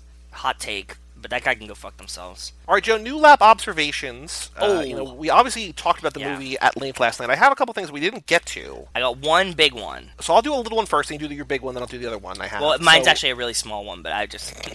Go ahead. So when they're on the train, yes, in the beginning of the movie, and it's Mia and Brian, and they're about to steal the cars. Yeah. Mia is thumbing through that magazine, and she's like, Tokyo, Moscow, Goa, all these places have in common, no extradition. Yep. And I was like, they've gone to Tokyo, they've gone to Moscow. Is Goa? Could they go to India? Ooh, no, they were in Dubai. Yep. Or Abu Dhabi. Also, so here's another thing that's a little bit weird that I never pieced together. So at the end of this movie, obviously, you have Gal sitting on Han's lap. Yes, I definitely Han's lap, remember. and they're making out, and they're on the Autobahn. And she's like, do you want to go to Tokyo? He's like, no, we'll get there eventually. And they're going to Berlin, right? Yep. Cut to the credits after Brian and Dom have their, you want to race one more time or whatever. Yep. And they cut to the credits, and this is where Eva Mendes says to Hobbs, she's like this car theft or whatever, this big, robbery in Berlin. And I was just like, we've never really pieced together that Han is basically on his way to Berlin, but it has nothing to do with it. You know what I mean? Like, it's Shaw's crew, but it's just weird that he's going to the same city that it happened in. You know what I mean? Yeah, he's going on a date with Gal and just shows up and Shaw's there. I never put that together either. That's a pretty good one. So what's your new lab observation? Because I got one more that I want to ask you about. This is my real big one. Rico and Tego are going to do the ship bomb in the police station, right? When they walk into the bathroom, they put caution wet floor sign down, but it's not an A-fold, and I don't know how this exists. Oh, like the upright thing, right? Like it's got a base and the Yeah. upright single in the middle. But it's not an A-fold one. In America, we only have ones that like fold out like an easel, and he just walks and just sets one down. It doesn't fold. Like he didn't even give it like the magician's shake. You know what I mean? Like where like you have the A-fold and you're just like click and like a ladder, like a step stool or something. He just like sets it straight down. It doesn't unfold. So I need to know if in Brazil they use caution wet floor signs that don't fold open. Well, Brazilian listeners, if you're out there, we got to ask Nana Lynch from our favorite film site. Oh, She's yeah. Brazilian. My other observation... Oh, actually, two things. So, number one, I was looking for when they go to the Brazilian race, right? Like the scene where Dom's going to say, this is Brazil. But Yes. before that, when they steal the cars, and they have like the party scene, it's like the Solomena, Solomena, Solomena, whatever that song, like that really cool, like thumping bassline song. Yeah. And it's like the party scene that, we get in sort of every Fast and Furious movie, where it's just like, look at these beautiful people, they're racing, Yep. this, blah, blah, blah. Lots I was of looking. butts. Lots I of did not butts. see any women making out. Combo breaker. Oh, fuck. You're right. Do no women make out in this movie? God damn it, we've been tracking it, but I got distracted. We'll have to do a whole lap about this and just look for. We can do maybe we can love- do that in the Nico and Kevo lap when we talk about inclusion. We could do the is there a depiction of homosexuality in these movies? Yeah, the love of the furious. These are the days of our laps. Love it. Does that work? Sure. So that was one thing. But my other big thing is at the end of the movie, right? Hobbs, or middle of the movie, middle toward the end, Hobbs arrests everybody in Yes. the transport. They Yeah. get ambushed by Reyes' men. There's the rocket Yep. launcher, right? Yep. Hobbs yells ambush. They get hit with the rocket launcher. They go tumbling. They Yep. free them, and then sort of Hobbs is not necessarily on their side, but like not against them for a little bit. He's just like, you saved my life, blah blah blah. I have a question for you. So if you were driving a car and someone in the backseat just yells ambush, what would you do as a driver? Because it feels like this driver does nothing, which I think is probably like what I would do. It's menacing, but it's vague. The honest, realist answer I can give you is that I would turn the radio down because I can't hear. So they would yell ambush, and I'd be like, what the fuck did you just say? And turn the radio down. That's the first thing I would do. But you actually, and this is a little peek behind the curtain, you usually keep the radio kind of low. I do because I can't hear. Because you keep here's a look the mind of Joe too. He plays this like when we watch TV, it's an uncomfortably loud volume. I cannot tolerate it. Like either when you're watching TV or you're in the kitchen cooking or whatever, I can't deal with it. But then we're in the car, and I have it like at a normal sort of like listening volume, and you just like turn it down. Not the same thing. You just like turn it down. I'm just like it just it's a weird dichotomy. Like I understand why. So I can hear music. Like I'm very good at picking up what song is playing at low volumes. Well, because you can feel that perfect BPM. Yeah, at 128 beats per minute. I cannot distinguish people talking over like a mid to large volume. So like when I'm watching TV, like I don't really need to hear anyone talk, so I turn it down. But like if I'm in the car, and usually in the car like I want to like bullshit. If the volume's loud in the car, then I feel like and I also know that I yell to begin with. So like I know that if the volume's loud, I'm going to try to talk over it in my head, and I'm just going to be like yelling in the car. But Gotcha. yeah, that's my reasoning. But yes, I do listen to the car volume very, very low, even if I'm in the car by myself. And because I also like to hear the outside sounds again because I can't hear. So like if I hear like an ambulance or something, there's many times like I won't hear an ambulance until it's like right behind me. Where if I have the radio loud, then I don't hear it until it's like literally right behind me, and I'm like, oh shit, I need to get out of the way right now. So Gotcha. Yep. it's like more of a safety thing too. So someone yelled ambush, you would just be like, wait, what? And Yeah, then not turn on the it'd be radio. too late. Yeah, and then we'd already be dead. All right, Joe, before we get to the Fast and Furious minute, we have one more thing to do. We have to take a walk down memory chain. The Chain Gang, our necklace watch. Oh, this is the okay. first movie where the chain is a real significant symbol, right? Like, this is like, the This is necklace what means we something. notice it. Yeah, exactly. So we remember the last Start movie out. ended with Brian driving Dom's Charger to save Dom, or to rescue Dom from to break him out of the prison bus, right? Yes. And he's got the necklace around his rear view. They Yes. bring it to Dom, and then for the most part, and we're gonna track it. It goes here and there. For the most part, it's very prominently around Dom's neck for most of this movie. For like the beginning half, and then like the last third. There's a part between the middle and the last third that he like doesn't wear it at all, and I'm like, what the fuck? So we got the necklace around his neck, or in the car, right? And then Dom has a necklace on. Yes. Then on the train, Dom puts Dom has a necklace on the train. But then when he gets captured, he's not wearing the necklace. There's one of two things. Either it's in his pocket, or he has it under his shirt, but it doesn't look like we even see a chain around his neck. Yeah, maybe he put it in his pocket when he jumps into the river because he knew he was jumping. He didn't want to like lose it mid jump. Do you think it's more? And I don't have an answer to this. Do you think it's more likely that you would lose a necklace that it falls out of your pocket, or that it comes unmoored from around your neck? I think the size of that chain and the free fall that they were about to go through, it would be way easier to lose it off your neck. Okay. Than it would be out of your pocket, because you're gonna hit the water too, and it's gonna like splash up. You know what I mean? Like the impact. Shitty call, O'Connor. Yeah, I think that if you tucked it in your pocket, it's not like he has jeans on, right? So it's not gonna come out of a jeans pocket. Yeah. Okay. We actually need to watch the jump again and see if he's wearing the chain in the jump. And maybe that's why he doesn't break. Like maybe that's why they crash, because he's so focused on like not losing the necklace. Exactly. Like, slamming the brakes or trying to hook a hard right. He's like, I gotta take this chain off. So then there's the change of hands. Yes. And this is where there's the three-way showdown between Hobbs's men and Reyes's men and the family. Yes. Hold on, I want to rewatch this scene just to see if he has it in the jump. Yeah, he's wearing it in the car here. And oh, no, he's wearing it as they go into the water. And the chain jumps up crazy high. Yeah, because he jumps out of the car. Oh, and they don't have it on the stunt jumper. Those are the little details you find when you watch this movie this obsessively about for one specific thing. Yeah, so he has it when Dom is jumping out of the car. He like kind of does like a jump out. The chain goes way like up to his nose as he's jumping. And then it cuts to like a side shot, and the guy who's like doing the stunt is not wearing a chain. Huh, okay. So he must have landed in the water, like saw they were going to capture it and put it in his pocket for safekeeping, I guess. Maybe. That, we don't know. But because then he has it on, but then when, Reyes's men show up and Hobbs's men show up and he's squaring off with Elena in the alleyway, we see it around his neck and it's like firmly there. Then as he runs away, Elena looks down and sees it on the ground. So here's a hot take. He took it off on purpose so he could find her again? Maybe he took it off and threw it on the ground to distract her. Like, hey, she might like but we the don't shiny see that happen. thing. Yeah. That's mean. What? Hey, lady, look at this shiny thing. Like, she's a cat. I mean, like, people throw chairs behind them as they run, too. Like, he didn't have a chair. You know what I mean? Like, you'd be like, hey, shit, what's that on the ground? Like, she could have thought it was his gun or something. Who knows? You know what I mean? Like, it's a shiny, distracting thing.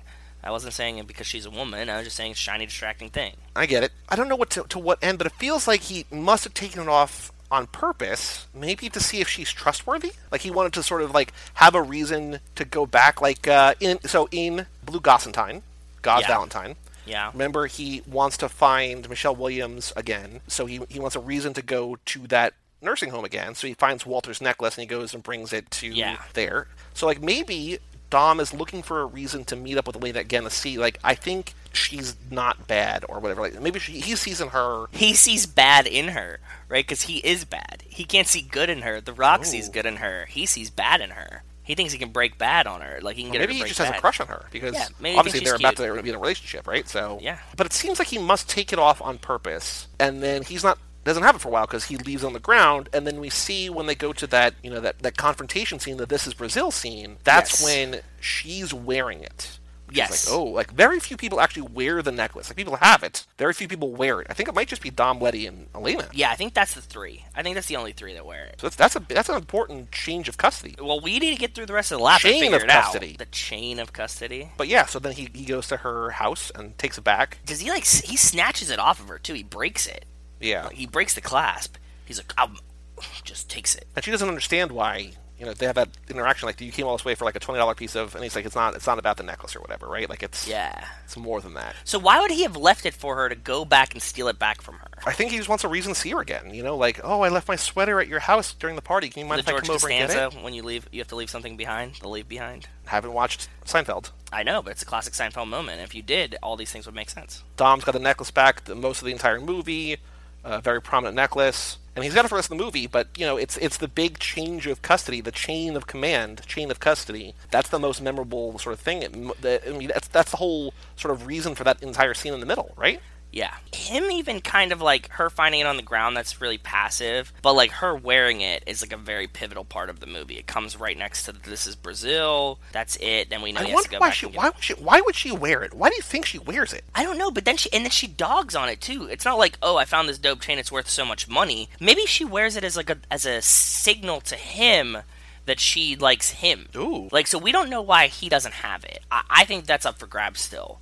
But I do think that she puts it on and wears it, knowing that they're hunting him, so that when he sees it, it's a quiet signal that we're on the same team. So when we have Ilsa Pataki on the show eventually, when we interview her, we can talk about that, and we can also that also is going to kickstart our best friendship with her and Chris Hemsworth because they're married. Please, obviously. So it's only a matter of time. We're gonna be like, hey, let us woo you with our comprehensive and encyclopedic knowledge of these movies, of your character, of your necklace. Answer this question, and then invite us over for dinner. Yeah, please, seriously, please, just please. That's all we want. Just become best friends. Something light. That's all we want. Any other worth noting moments, necklace moments, before we move on? No, to we got our first like full chain transfer situation going on.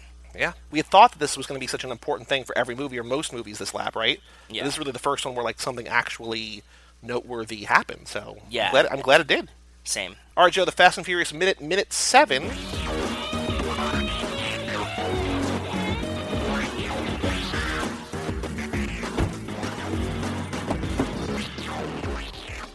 Talk to me, Jesse. This ain't working, brother. It's your fuel, man. It's got a nasty hole.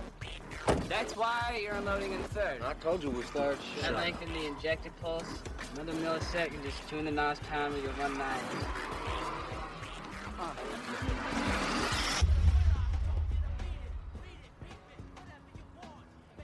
What's up with this fool? What is he, sandwich crazy? No, V. He ain't here for the food, Chill dog. out, bro. He's just slinging parts for Harry, man. I know what he's slinging. He trying to get in his pants, dog. What's up, guys? How you doing, Mia? How you living, girl? Hey. Hey, Dom. You want something to drink?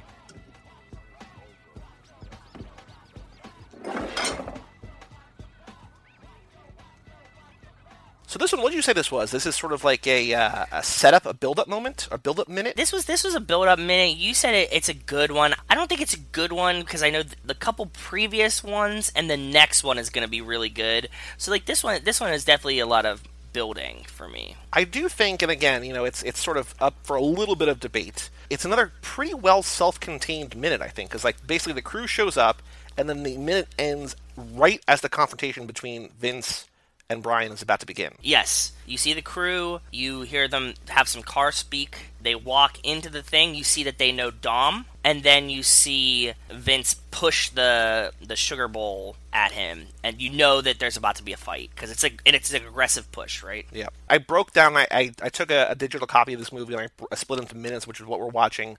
But I went on the 4K disc, and I want to see like where chapters sort of began or ended, because I feel like there could be, I think, whoever does these, I don't know if it's I don't think it's the director, I don't think it's the editor, I think it's just somebody, just whatever. Yeah. It's kind of arbitrary and it goes from movie to movie, just sort of with reckless abandon. But I was wondering where the chapter breaks are. And so the first chapter ends right around the 3-minute mark. In minute 3, so it ends after minute 3, and that's minute 3 is the one where it's the end of the first heist. Yeah, that would make sense. Yeah, right before we meet Brian, it's basically like, okay, this is the end of the first little story, and then that's it. But then this chapter 2 that we're in, goes until like somewhere like almost like between 10 and 11 minutes. Like we're still in the heart of this. This is now like... I bet it goes until Brian drives back to Racer's Edge. It might be. I think it does, because I think the fight goes on for a while. Because yes. There's talking, there's Dom, and then he's like, get out of here, and minute-wise, I think so. Yeah, so Leon, not Lance, important to note, we said that, yeah, Leon. Nick got that before. Leon gets out of his yellow Skyline, you're right. Vince gets out of his blue Maxima, Jesse gets out of his white VW, Jesse checks under the hood of Vince's car, like you were saying, there's some car talk.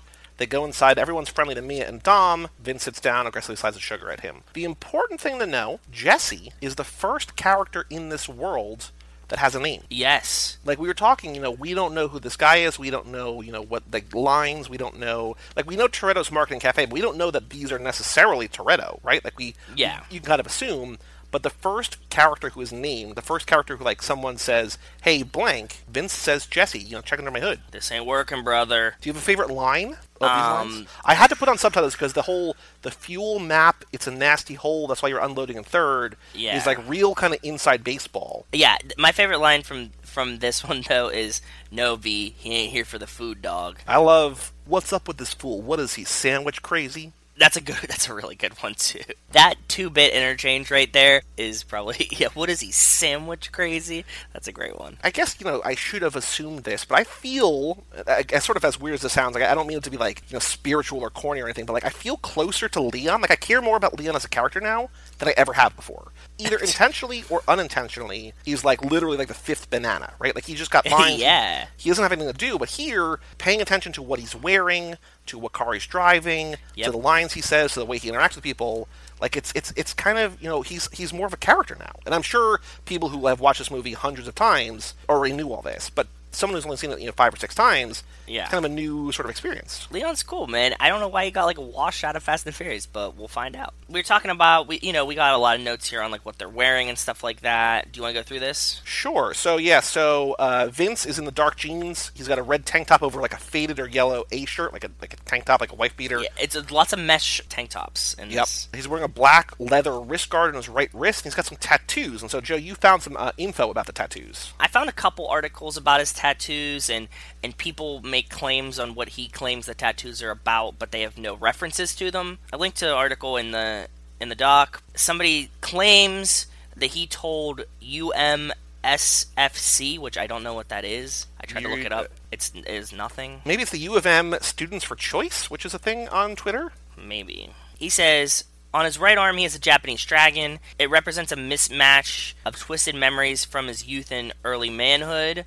Mm-hmm. And he says, but he has slain the dragon. He said the rest of his ink is Native American, and that represents part of his heritage. So the Thunderbird on his left arm that's very Vince that we see in all the movies, that's why it's there. So it's actually not Vince, it's more Matt Schultz. It's the actor, not the character. Yeah, it's the actor that has these these are real tattoos. Yep. Because we see them later. It's the same. They're his tattoos, yeah. And again, if you are a patron and you have access to this document, you can check out the link there.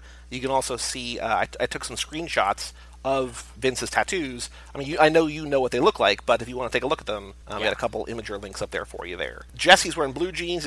Jesse's outfit is low-key crazy. I don't think I ever paid attention as weird as it is. So he's got the blue jeans. It's so weird. Normal. He's got a sleeveless blue denim vest that only goes down to about his belly button, and it's cut and frayed at the bottom. He's got a red, black, and yellow beanie on the top. He's wearing sunglasses. He's just he kind of looks like a maniac, like a madman. Yeah. I always think of him, he looks like the quintessential, raver, right? Yeah. He's the low-key raver, the raver that's not currently at a rave, but he could go to one at any minute. He was reminding me, the sunglasses reminded me a little bit of, Morpheus in The Matrix, but also he kind of reminds me of, the guys, in the beginning of the first Matrix, the group that comes to take Neo to the club, and, De Jour is there, and she has a rabbit tattoo. He looks like he sort of fits in there. I just, got Matrix on the brain, I guess, but yeah, he fits in this world, but he also feels like he fits into, just a hardcore sort of druggy scene as well. Yeah. He listens to Fish. No, he definitely doesn't. You don't think so? All techno right now. All techno all the time. And then we got Leon, low-cut black tank top with lettering on it, which we can't read yet. Gray and white plaid, short-sleeve, button-down shirt with the sleeves rolled up. Got a silver beaded chain or braided chain around his neck, toothpick in the mouth, and a slightly styled but low-maintenance hair. I saw that you wrote that, and I really liked it. So far, we have Jesse as a character. We now know Mia's name. Don't know Vince's name, but we know it's V. Yeah. And we know Harry. We don't know who Harry is. We still don't know Brian. We still don't know Dom. We don't know Leon. We don't know Vince's full name. We're 6 minutes, or this is the 7th minute. We still don't know a lot about these characters. So I know some car things. And I'm going to come back to what I was talking to Wes about. The guy who sourced all the cars for the first 2 Fast and the Furious movies, his name was Craig Lieberman. He has a really cool YouTube channel. I highly recommend you check it out. And the Facts of the Furious, his website. I linked in the document. I don't know what it is on Instagram. It's Craig Lieberman _42. That's his Instagram name. He posts a lot of cool old Fast and Furious pictures on there. If you have Instagram, go Craig Lieberman. You'll find some other guys too. Craig Lieberman actually owned Vince's blue 99 Maxima. That was his car. He also owned, I think, the Supra and Brian's. It might have been Brian's Eclipse too. but I Okay. need to look back on it. I added it to the other minute when we saw Brian's car. So is this guy like crazy rich, or he just puts his No. money into his cars? No, he was a car guy. He was just like a gearhead. Okay. Like, he wasn't crazy rich. He was a gearhead. He was like into like the tuner scene. I don't know, like, I'm still not really sure what he was like doing there, but he was in the tuner scene. Like, I think he worked for like one of the parts companies. A lot of these guys like worked for one of the parts companies, or like had a garage or something. You know what I mean? Something like Yep. this. The Eclipse was owned by John Lapid. So he mentions, I was watching some of his videos, he mentions who owns all the cars. Letty's Red 240SX, that was owned by Helen Cho. Leon's Yellow Skyline was owned by Motorex. It was actually owned by a guy that worked at Motorex at the time named Sean Morris. I couldn't find him. He has a really cool interview with Scott Sentra, who owned Jesse's Jetta.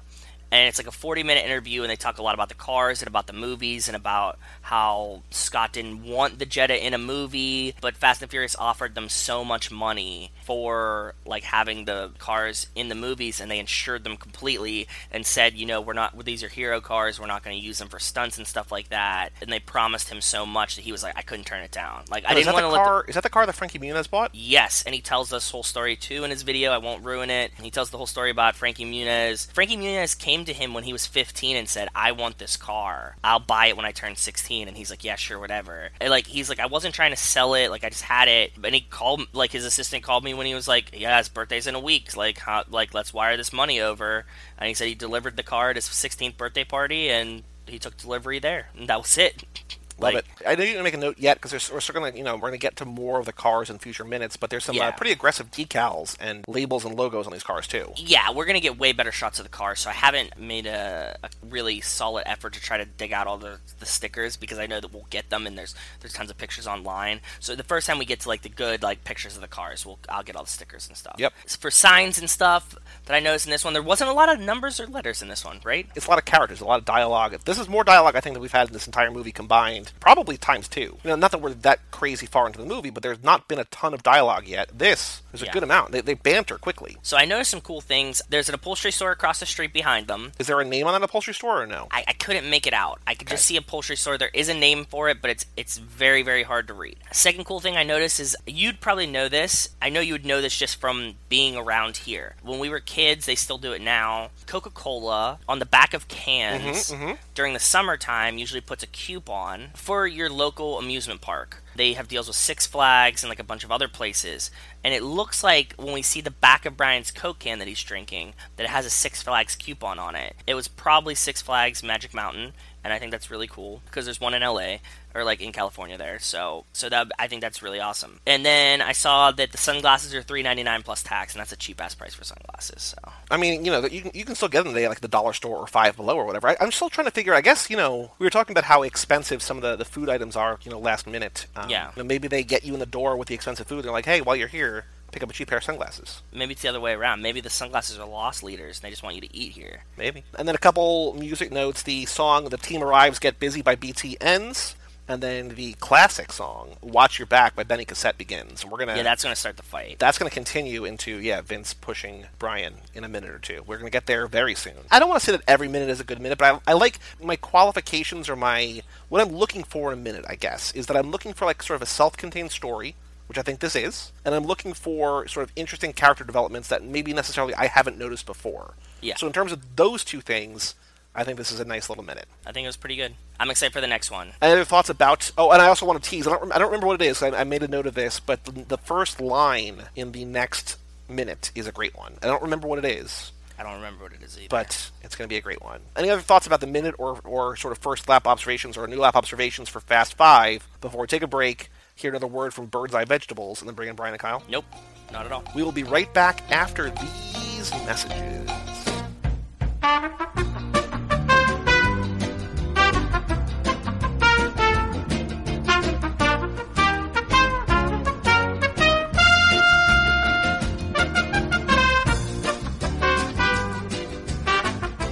Welcome back to Too Fast, Too Forever. This is some numbered episode. Fast 5. 39. 39. Episodes brought to you by Bird's Eye Vegetables. We know you like your dessert first, but we're going to give you those vegetables. Some companies have lofty goals to fight disease or feed the world or save the planet. At Bird's Eye, their ambition is humble. They just want people to eat more vegetables. Shout out Birdseye. I want to thank Birdseye for being my favorite sponsor of all time because, as our guests, plural, and Joe know, I have just been on a conference call for forever. Cool. Like, literally forever. And I want nothing more in this world to continue pounding Coronas and talk about these movies. And eat vegetables. Talk about this movie. And eat my vegetables. Shout out Birdseye. With us tonight, as I said, 2 guests.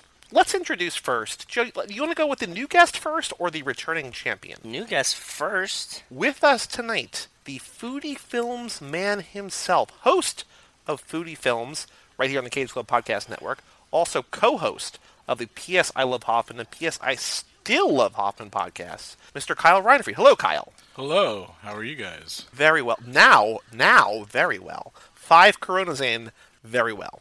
Also with us from our Lap 2 episode about Too Fast, Too Furious. You might recognize that voice from our Lap 3 episode about Tokyo Drift, or our crossover episode on Third Time's a Charm, or our crossover episode on High School Slumber Party, or The way you saying "or" is on Is his or very 2 own show, syllables High School or 1 Slumber syllable? Hey, Party, or oil, hey. or Hey, people were talking over when you Spoilers. said High School Slumber Party. Say that again. Sorry. High School Slumber Sorry, Party, sorry. iconic podcast here on the network, or as the co-host, once again, also of the P.S. I Love Hoffman and P.S. I Still Love Hoffman podcast. You know him, you love him, Brian Rodriguez. Hello, Brian. Hello. Happy to be back. We teased you last episode as a returning all-star, so I hope you are up to the task, making our listeners happy with your voice. I hope so, but I'm not the featured guest here. I've been on here before. I can't wait to hear what the Foodie Films man himself, Kyle Reinfried, has to say about this film. No, this is firmly a Kyle Reinfried track. You are the featured artist on the track. Ooh. You know, he is the Don Omar of the Danza Kuduro, or whoever else I'm okay with is that. on that track. I'm just gonna stand in the background and slowly eat chips like Han. That's Oh, what I should don't have a know. bag of chips and just hear a crunch every once in a while. Let's Nice see who you crossover end up from- being, As Kyle. long as they're bird's eye potatoes, I'm okay with it. So now, Kyle, some of these questions, Brian, are going to be applied to you because there's some new questions that you have not answered There are. yet. But we're gonna go to Kyle first. So now, Kyle, you are here. We're talking about Fast Five tonight. The entry point that a lot of people, including myself, kicked off on the series.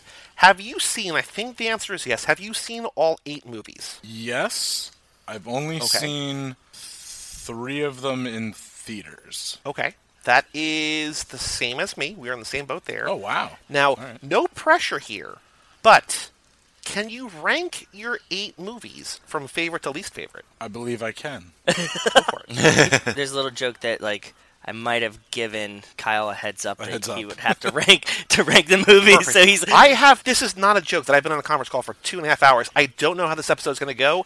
I am just so happy to be here. So whatever happens, happens. no. I just gave him a heads up that he had to have to rank them. So Heads like, up and Yeah, He didn't I just get said, is there anything as a it's first-time guest? beautiful. Is there anything I should know? And I hope he said no, not at all. that's why I said first, and I said, "Oh shit, wait, you probably want to rank the movies." Yeah. So All right, Kyle. Brand new question that you were not expecting to get asked. Rank the movies.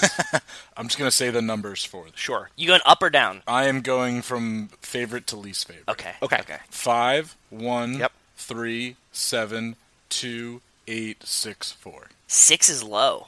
That's way. I think it's the lowest 6 score we've ever gotten. So just to confirm, Yeah, they killed Wonder Fast Woman. 5, True. The Fast and the Whoa, Furious, spoiler. Oh my god. Tokyo Drift, Furious 7, Too Fast, Too Furious, Fate of the Furious, Fast and Furious 6, Fast and Furious. Is that right? Correct. There are some there that are like right in line with a lot of what people think, and then there are some, like Joe said, Fast and Furious 6, wildly low. I'm not a big fan of. What's the series. name of?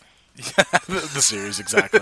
I'm not a big fan. I don't know why I'm on. So what's the actor's name? That's the bad guy. Luke Evans. Luke Evans, yeah. Not a big fan of his. He's just very plain to me. Like, I mean, obviously bringing in Jason Statham is really cool. Really looking forward to like Idris Elba. Yeah, you don't have to validate anything, brother. I just get know it. I like the other ones. You're totally fine. There's no wrong answers here. Yeah, as calm long as down. you like the Yeah, movies what? and want to talk about, or not even like the movies, as long as you're willing to talk about the movies, that's the only answer we care about. Before we get further into the series and to this movie, we've got some lightning round either or questions. Kyle, you're going to answer. As you've seen all 8, you're going to answer all 8 or all these questions. It's Brian, like trivia questions. Nah, it's like a personality quiz, like a quiz. I've referenced this multiple times, Kyle.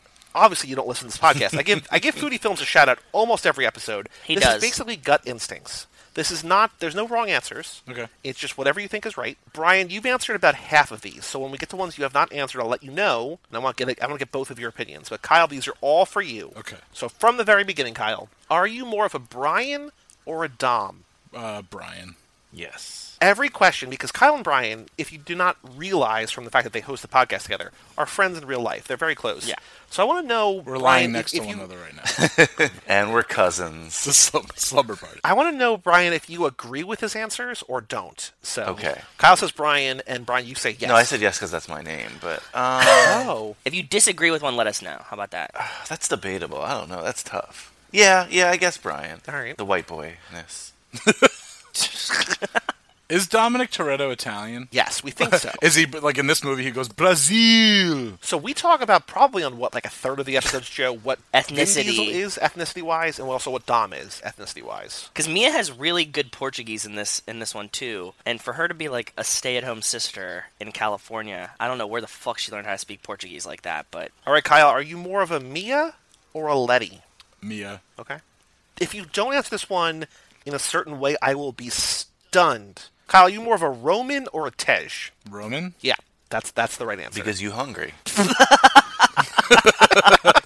Duh. God, I missed Brian's inflections. No, just because when I've had to break into a car as well, I've taken my t-shirt off and punched in the window. did you? Of course. Did you really? Nice. No. God. fuck. Referencing a great film. I know, but I was hoping that you've done that before too. I saw it mentally, and I was like, this is awesome. Now, Joe, I made an executive decision. I did not tell you this yet. Cool. I was going to tell you hours ago when we should have been recording, and we were not. I replaced the "Are you Owen or Deckard Shaw?" with a new question. Good, because a lot of Because people don't know who I will Owen never is. remember. The new question: are you more of a Hobbs or a Shaw? Which is a much better question. Much Oh, better Hobbs question. all the way. You're a Hobbs all the way. Brian, what are you? What am I? Hobbs or Shaw? This was a genius idea. I like it too. Good job. This is tough. You're definitely much more of a Shaw. Yeah, This is the right way to do it. Hobbs or Shaw? I am Kyle's a Shaw. Hobbs. I Brian, am who a are you? Shaw. I don't You're want Shaw. to be a Shaw, but I am. I'd rather be The Rock, but I'm more of a Shaw. Now, Joe, too, who are you? I gotta go Shaw. I'm gonna pound you like a Cherokee drum. Yeah, I'm not tough enough to like be The Rock ever. So But are you tough enough to be Jason Statham? Like, I feel like they're Well, both, yeah, like, they're both- very yeah. tough. both of them are tough, but I'm saying like Jason Statham is like funnier and like more sarcastic. Like The Rock is serious and tough. I can't do both. I'm gonna say I'm also a Shaw because I like to hang out with kids on a Whoa. part-time basis. On a part-time basis. It was only creepy when you interrupted midway. Totally normal thing to say until you said "whoa." Then it got It was the weird. perfect timing for That's it. great. Yeah. Sorry. You That was some Shaw timing. Kyle, are you more of a fan of American muscle or import cars? American Muscle. Love it. American Muscle. Kyle, you more of a fan of Coronas or Belgian ales? Belgian ales. Ooh, not too common. Family. Not too common. That's actually Family? that's maybe one of the more split ones. But all right, this is a question for both of you. Are you more a racer? Like, if we're having a job, are you going to be more likely to be the one out on the streets, out pulling the job, or are you a designer? Are you the support? Are you back in HQ as Mia in this movie, guiding traffic, as Tej in future movies, working with circuits or whatever he does? Are you more of a racer or a designer? Kyle first. I'd like to think racer, but I've never had experience with either of these, so I would just try to be as useful as possible. So if they need a racer, I'm up for racing. If they need someone... Oh, you're pulling a jack of all trades card? Yeah. Brian, what about you? What are you? Are you more of a racer or a designer? Well, if you listen to my podcast, we just did both the new Spider-Mans, and I think I'm more the guy in the chair. That's a cool job. All right. I like that job too. Joe and I are both designers as well. We're not out like I'm as a much as I think we tinkerer. both want to be out there. I wish I could be we're a not. racer. We're behind the scenes. Honestly, I don't think anyone who would like have podcasts would really be the racer, you know. I think I've said that before. There's a lot of there's a Yeah. lot of these answers that like if you have a podcast in which Except a lot for of Joe people Rogan. on this show do, you're not a Dom, you're not a Len, you're not Yeah. a racer. Yeah. Like there are very clear things that you are not because you're like, hey, I'm going to talk into a headset for an hour a week. Like that's Yeah. There's a very clear delineation between like what you are and what you think you are. We're all rabbits. Yeah. Another question for both of you. We go steal $100 million. You guys are like, this is a great idea. We're going to Macau. We're going to Monaco. We're going to Abu Dhabi. We're going somewhere, and we're going to bet $10 million in roulette. Are you putting it on red, or are you putting it on black? Kyle, go first. Black. Why? It's just what I tend to bet on, and That's fine. Has served me well. Good. Yeah. Brian, what about you? Red, because Kyle put it on black. The bane of my existence. And it rolls 0. Yeah, exactly. It rolls green, yeah. Now, later movies, think Furious 7, Fast and Furious 6, the 6 and 7 movies. Are you more likely to drive a car, this is a question for both of you, are you more likely to drive a car into a plane, like they do in Fast and Furious 6, the world's longest runway, trying to get it on as the plane is going, driving into the plane, or are you more likely to jump out of a plane in a car, With a GPS GPS guidance system, landing on a mountain, into a plane, out of a plane? Thoughts, Kyle?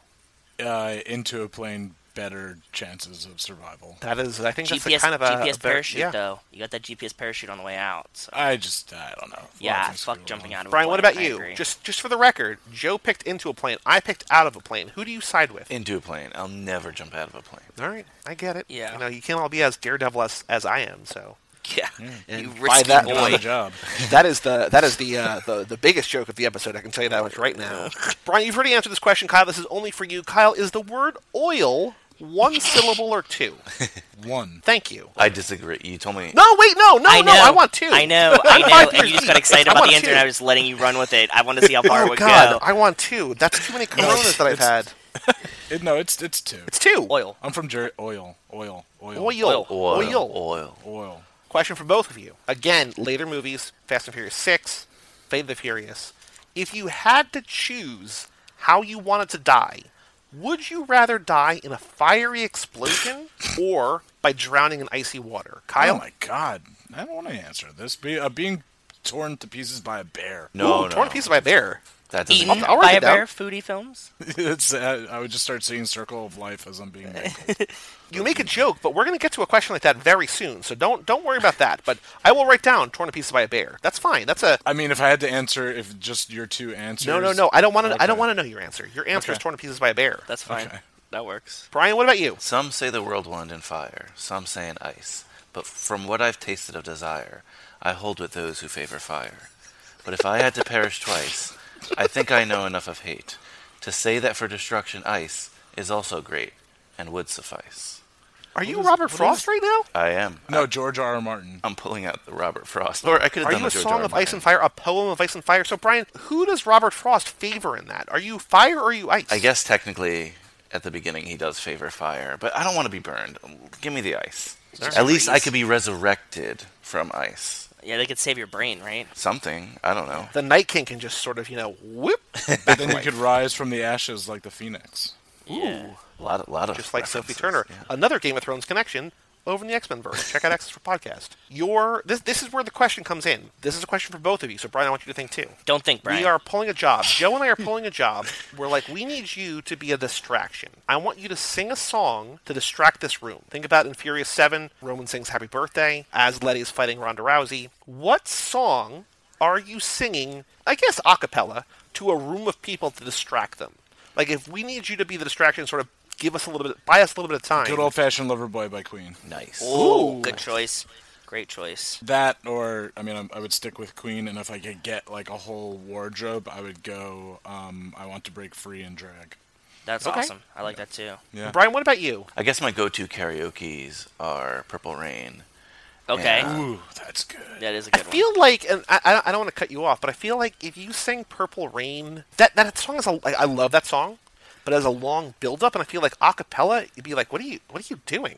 I don't want to cause you any sorrow. No, you could just come right in at the chorus, like purple, and everybody be like, "What No. the fuck is this kid doing?" No, I'm doing go it from the like the beginning? film Purple Rain, and I'm going to say, I'd like to dedicate this to my father. No, first he says, this is a song the girls in the band wrote, and then he goes, I'd like to dedicate this to my father. Then he goes in, because then I think people are going to start to pay attention. I don't Okay. know if I've ever told any of you this. I think maybe if anybody, it would have been Joe. But when I went to the Vikings home opener in their new stadium, the halftime show was like this like Minnesota gospel choir that did like a solid half hour of like Prince covers, and them singing Purple Rain in a crowded stadium like dark with people's cell phones out was like a transcendent experience. I can imagine. Like, it Yeah, was dude, Prince is dope. beautiful. So do you want to go with Purple Rain, or do you have a better answer to this question? I guess more appropriately, I should choose the Danza Kuduro. Could you sing Danza Kuduro? That's the thing. That's the question. There's a lot of Portuguese in that. But I think if it's just, you know, like that part, I think people would just start dancing. And, you know, in the beat drop, it's like, bang, bang,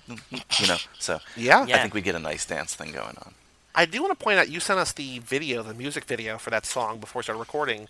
The video ends with a to be continued. Is there going to be a Danza Kuduro 2? I don't know, actually. Let me see. Joe, like, if Brian finds like a Sharpay 2 equivalent for Danza Kuduro, like, that is I hope a somebody game wrote changer. Danza Kuduro fanfiction. I don't know. I hope at one point, Lunar She-Wolf, I hope that she's like, you know, they turn on the radio in this car as they're making out, and Don Omar's Danza Kuduro comes on. Like, I want that to be in like chapter 20 or 25. Yeah, I've gone plenty of chapters deep, and there's no Danza Kuduro yet. Sorry. Yet. Yet. Question for both of you. Revenge of the Nerds or The Dark Knight? The Dark Knight. Okay. Brian? I don't, what? Revenge of the Nerds Or The Dark Knight. or Dark Knight? I forget how I came up with this question. I guess Revenge of the Nerds, but there's some problematic things in that film. Yes, that- we've addressed that part of it. It's very problematic. Is that a high school film? No, it's college. College. I mean, I'll go with it, but I don't want that to be my endorsement of the problematic elements of the film. Fair? It's Everybody closer to said your that. dojo, We're though. okay. Yeah. Because, you know, in Fate the reason that question exists is in Fate of the Furious, when they're both trying to win over Natalie Emmanuel, Oh, that's right. Ramsey's character, Yeah, he says, "You're Revenge Roman of the says, Nerds, I'm the Dark Revenge Knight." of the Nerds is the Dark Knight. Like, he's the Dark Knight, and Tej is Revenge of the Nerds. Okay. That's right, yeah. That's the one question I want to give no context to. That's that I fair. want to find out what people think when they just hear those answers. What do they want? Yeah. Kyle, last question. Last gut instinct. Favorite fast food restaurant? Just kidding. What do you have? Brian said Suki. Do you have a favorite character in this franchise? Is it Han? It's either Han or The Rock. Yeah. Shaw. If you had to pick one, would you pick Han or Hobbs? Sorry. Hobbs, yeah, exactly. I mean, now Han's out of it, so I'm going to end up getting more of The Rock. I guess I'll ultimately have to go with Hobbs. All right. I guess. I mean, I love Han, and Sure. he's really cool, and I'm happy that they did that whole weird time 4, 5, 6, and 7 are before 3. So 7's that's cool after. that we got- 6 is before. 7's after? Yeah, 7's after. 3 is arguably during 6. To kick off the conversation, when Brian was on for Too Fast, Too Furious, we talked about the most and least family moments because those are building the family Yes. lap. Mike's lap was the ride-along laps. We're talking about, you know, which car scene you want to be a part of. This lap, we are taking a walk down memory chain. As you heard in the opening, Joe and I counted down all the instances of when the necklace showed up, that very important necklace that Dom and Letty share. So when And you Elena. think of Fast Five, and Elena for a little bit, Yeah. when you think of Fast Five, we'll start with Kyle. What is the first thing you think of? Like if somebody's like, oh yeah, you know, I just saw Fast Five. Like what's the first thing that comes to your head? Is it a line? Is it a scene? Is it a character? Is it a moment? What's the first thing that comes in your brain when you think of Fast Five? It could be a song. It could be anything. I think just being very upset that they thought that Vin Diesel could beat up The Rock. Oh, okay. It's an emotion Yeah. you feel towards Vin Diesel beating up Yeah, The that's Rock. like one of the first things. Yeah, because like hot take, I've kept like every movie stub. I think at least I've tried. Like there's Yeah. been a few instances that I Yeah. lost them or whatever. But one I definitely I made a conscious decision to throw out was Fast Five. Are you going to tell this entire story, Kyle? Is this a tease? I figured once giving this little amuse bouche that there would be, you'd want the whole plate. Yes, please give us the whole plate. I want to know it. Give us I a don't know the taster. story. I was there, So in I'll fact check 2011, you. Brian, yeah, exactly, Brian. I definitely will ask for some assistance and fact check. This is what, summer 2011 or late spring when this comes out? Probably May 2011. I think the summer before we started hanging out. When I say we, like myself, Brian, a bunch of our other friends, myself along with our one friend Wes, met these German au pairs. German au pairs out at a bar one night, and because of that, pretty much this whole, I think the summer of 2010. Don't gloss over one of the greatest discoveries that as suburban kids we ever had. This isn't a podcast about like? So we were living at home and we were kind of bored, and you guys were the introduction. But like, we found out that essentially that a group of au pairs, which fancy word for nannies, who were like around our age, were like living in all our local towns, like 10 of them. Yeah, and they're all buddies. They're always friends. They Yeah, they're travel all in friends. packs. Yeah, most of them. I think all of them were German, except for like one Mexican. I know what you're going to ask me, Kyle. It was the second group of au pairs. So it's the second group. It was so au pairs then 2, cut not au to- pairs 1. Yeah, exactly. The sequel. Did you guys really name them au pairs 1 and 2? Well, they came It was in like two group waves. 1 and group 2. Yeah, Yeah. I had nothing to do with group 2, and I didn't hang out with that group nearly as much. You were working a lot that summer. Yeah, I think I was. Or it was, it was like the spring. You guys, I don't know. Or whenever it You- was, I yeah. remember you and Mike met them. But anyway, so this was like a rare time that I was hanging out with them, and I think Mike Rivera. I don't know if anyone else of our friends went, but then this second group of German au pairs were going to see Fast Dow. Five, I believe at the Garden State Plaza. Dow, okay. I did not like it. You forgot a big detail, Kyle. All right, sorry. This is 2011. That's a long time ago. But you grew a goatee because you loved the trailer to this film, so you could look like... No. After. No, it was before. It was After. before, Kyle. After. It was After. before. You I grew a will goatee no, for the it's trailer? No, We it's not. found the photo. You and I. We were Yeah, talking and the photos about this. after the movie The came photo was out. before. No, the photos after. You were so excited for this Luke Hobbs character. That's not, see, fake news. It's not fake news. You were so excited for this. You're like, oh, The Rock's joining. I'm really into this. No, I not at all. swear, man. No. I swear. I am not denying whatsoever that summer after seeing it, and then like at first I was like, this is stupid. And then I was just like, but The Rock was awesome in it. And then I grew my goatee. I gonna knew look up the right- Luke Hobbs name before this movie came out because you told me because you were getting into it after the trailer. You were reading on your like chuds and your like websites like that, and I was like, oh, this is cool. I like this. That was one of the biggest reasons that I wanted to see this film. You hyping me with the Luke Hobbs shit. You might deny it. It exists. I'm not denying that I had a goatee. I'll concede on the goatee, but you were very hyped on Luke Hobbs. So you saw it, you didn't like the movie, you had a goatee either before or during, one or the other. Why didn't you like it? What did you like about this movie? I think just because it was such a weird leap from like the franchise. Like it is this like transitional movie that all of a sudden it became like this like crazy heist versus just car Cars. culture, which is Yeah. not what I even watch the originals. I'm not like a car culture going guy, but you just like think about like this one in particular, such a leap from like the original like remake of Point Break, just stealing stereos and VCRs, DVD players, yep. DVD players, yeah. So like, yeah, like that. I don't know. There was some part of me that was like, this is stupid. They're just totally, taking this in a. I don't know. It's the same way I saw Jurassic World versus Jurassic Park.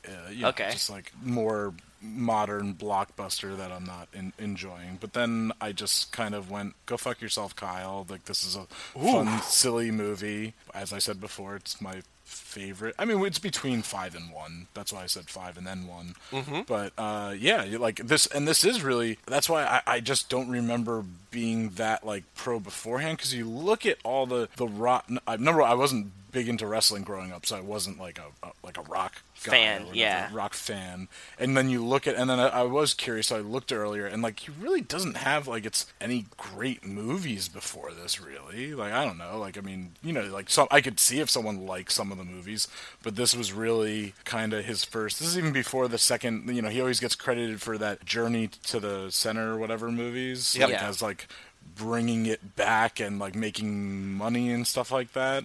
This, if you look at it, is when I think The Rock finally became like Dwayne The Rock Johnson, or even just Dwayne Johnson. Like it really showed his on-screen abilities. I don't think actually that's something that we haven't really talked about, Joe. That like we've talked a lot about how Fast and Furious #4 was Gal Gadot's first movie. Like it's just Yes. she's not the star of that movie, but she's like a very big presence. Obviously she's beautiful, but like she can hold her own in that movie. Like just the sort of the mystery of her. But I don't think we've really talked about how The Rock had been in a bunch of things. He's been known to an extent as sort of franchise Viagra, right? But like I don't think we've talked about how like this is really relatively early in his movie career, and he's still true. like the new draw. Like he's the guy, like he's the big ad in this movie. Yeah, it's weird because, I grew up with wrestling. The Rock just kind of, like, disappeared for a little bit for me. Like, he didn't go away, and he was such a huge presence in the, WWE universe. I already knew his star power. I didn't even realize it's his first movie because he was always a huge star in my head. I think that's why I have this like weird perception of it too. I'm trying to think. This must have been the first The Rock movie that I saw. Like, I don't know. Like, there's The Rundown. There's The Scorpion King. There's Scorpion Be King, Cool, maybe. There's Yeah. Be Cool. There's. I saw Be Cool before I saw this, but like, I don't remember. Like, I know that he plays a gay character in that. And this is a Mike Manzi theory on the show that we sort of champion every time it comes up. But like, in a franchise as diverse and as inclusive as this is, they don't score high grades in terms of gay and non-heterosexual characters. And we really think that there's a possibility that that Hobbs is gay in these movies, and we really would like to think that there's a possibility there, because he's sort of, a lot of the Rock characters are asexual. We think he could be, there's a chance he could be gay. But I know that in Be Cool, which was 6 years before this, he played a gay character, so we know that he could do that. But here, it's like, this is sort of like fully formed The Rock, and we know that he grows over the next 4 movies or whatever, but this is sort of like The Rock as sort of movie star, action, polished, asexual franchise Viagra The Rock. Yeah, I don't know if we ever really contextualize where this falls in his career. The way their market or the trailers playing for Hobbs and Shaw, he seems to be like into Shaw's sister. Yeah, that's not happening. Yeah, but I mean, who's Manzi not into theory. Vanessa Kirby? Vanessa Kirby is beautiful, so I mean, it's She's even, she's even if you're gorgeous, a gay gentleman, you'd be into Vanessa Kirby. So I don't, ugh, women. But yeah, so okay, so when you think of this movie, you think of just that disdain. Like the first thing that comes to mind when you think of Fast Five, even though now you like it, the first thing you think of is that you can't believe a movie would portray Vin Diesel as someone who's able to beat The Rock in a fight. Yeah, that's probably the top thing, and then the next thing being, I do think about the heist element and kind of bringing in like a team, and I like that whole Ocean's 11 heist. Everyone has a purpose kind of thing. Because we've talked about that scene where Brian and Dom are on that balcony with Mia, and they're both talking about, like, well, who do we need? And they're sort of recruiting people who see the shots of them getting to the compound. Like, that is Rusty and Danny in that bar or in that strip club or whatever. Yeah. Talking about, like, you think we need one more? We'll get one more. Like, it's the same scene. It's just now instead of robbing a bank, you're robbing a Brazilian the bank. franchise has been doing it from the beginning. I mean, I'm sure there's some French film that Point Break was stolen from. This is the original was Point Break, so it's just been and there's nothing bad about that. There's a lot of homages in there. A lot of homages, and it makes things its own. Like, sure, it's getting it added, then like some bit of a confusing timeline to it, whatever. Like, I don't care. Like, these movies are still like way better in my opinion than, like, since I drew the comparison before, than like the Jurassic Worlds. Like, that just totally, the original Jurassic Park is just a masterpiece. Yeah. Brian, what about you? When you think of Fast Five, what's the first thing that comes into your head? My goatee. Yeah, probably the goatee. Probably the This Is Brazil. Okay. Or that panning shot they used like 9 times over the like Christ the Redeemer statue. Yes. Yeah. Oh, we're in Rio. How will they know we're times. in Rio? Well, they shot in Puerto Rico, so they just wanted to make sure they got their money's worth of B-roll. And they're like, wait, is it nighttime in Rio? They're like, here's Christ the Redeemer at night. Are we not near Christ? Here's the favelas. Here we go. Yeah. There's the 2 things. And you can Favelas see and Christ the Redeemer on the hill. Yeah. Joe, what about you? When you think of Fast Five, what's the first thing that comes in your head? It's 2 things now. One, it's always just Italian Job 2. Yep. Like, I just think it's the Italian Job 2 because, we've talked about it and how we surmise or suggest that this is just the Italian Job 2.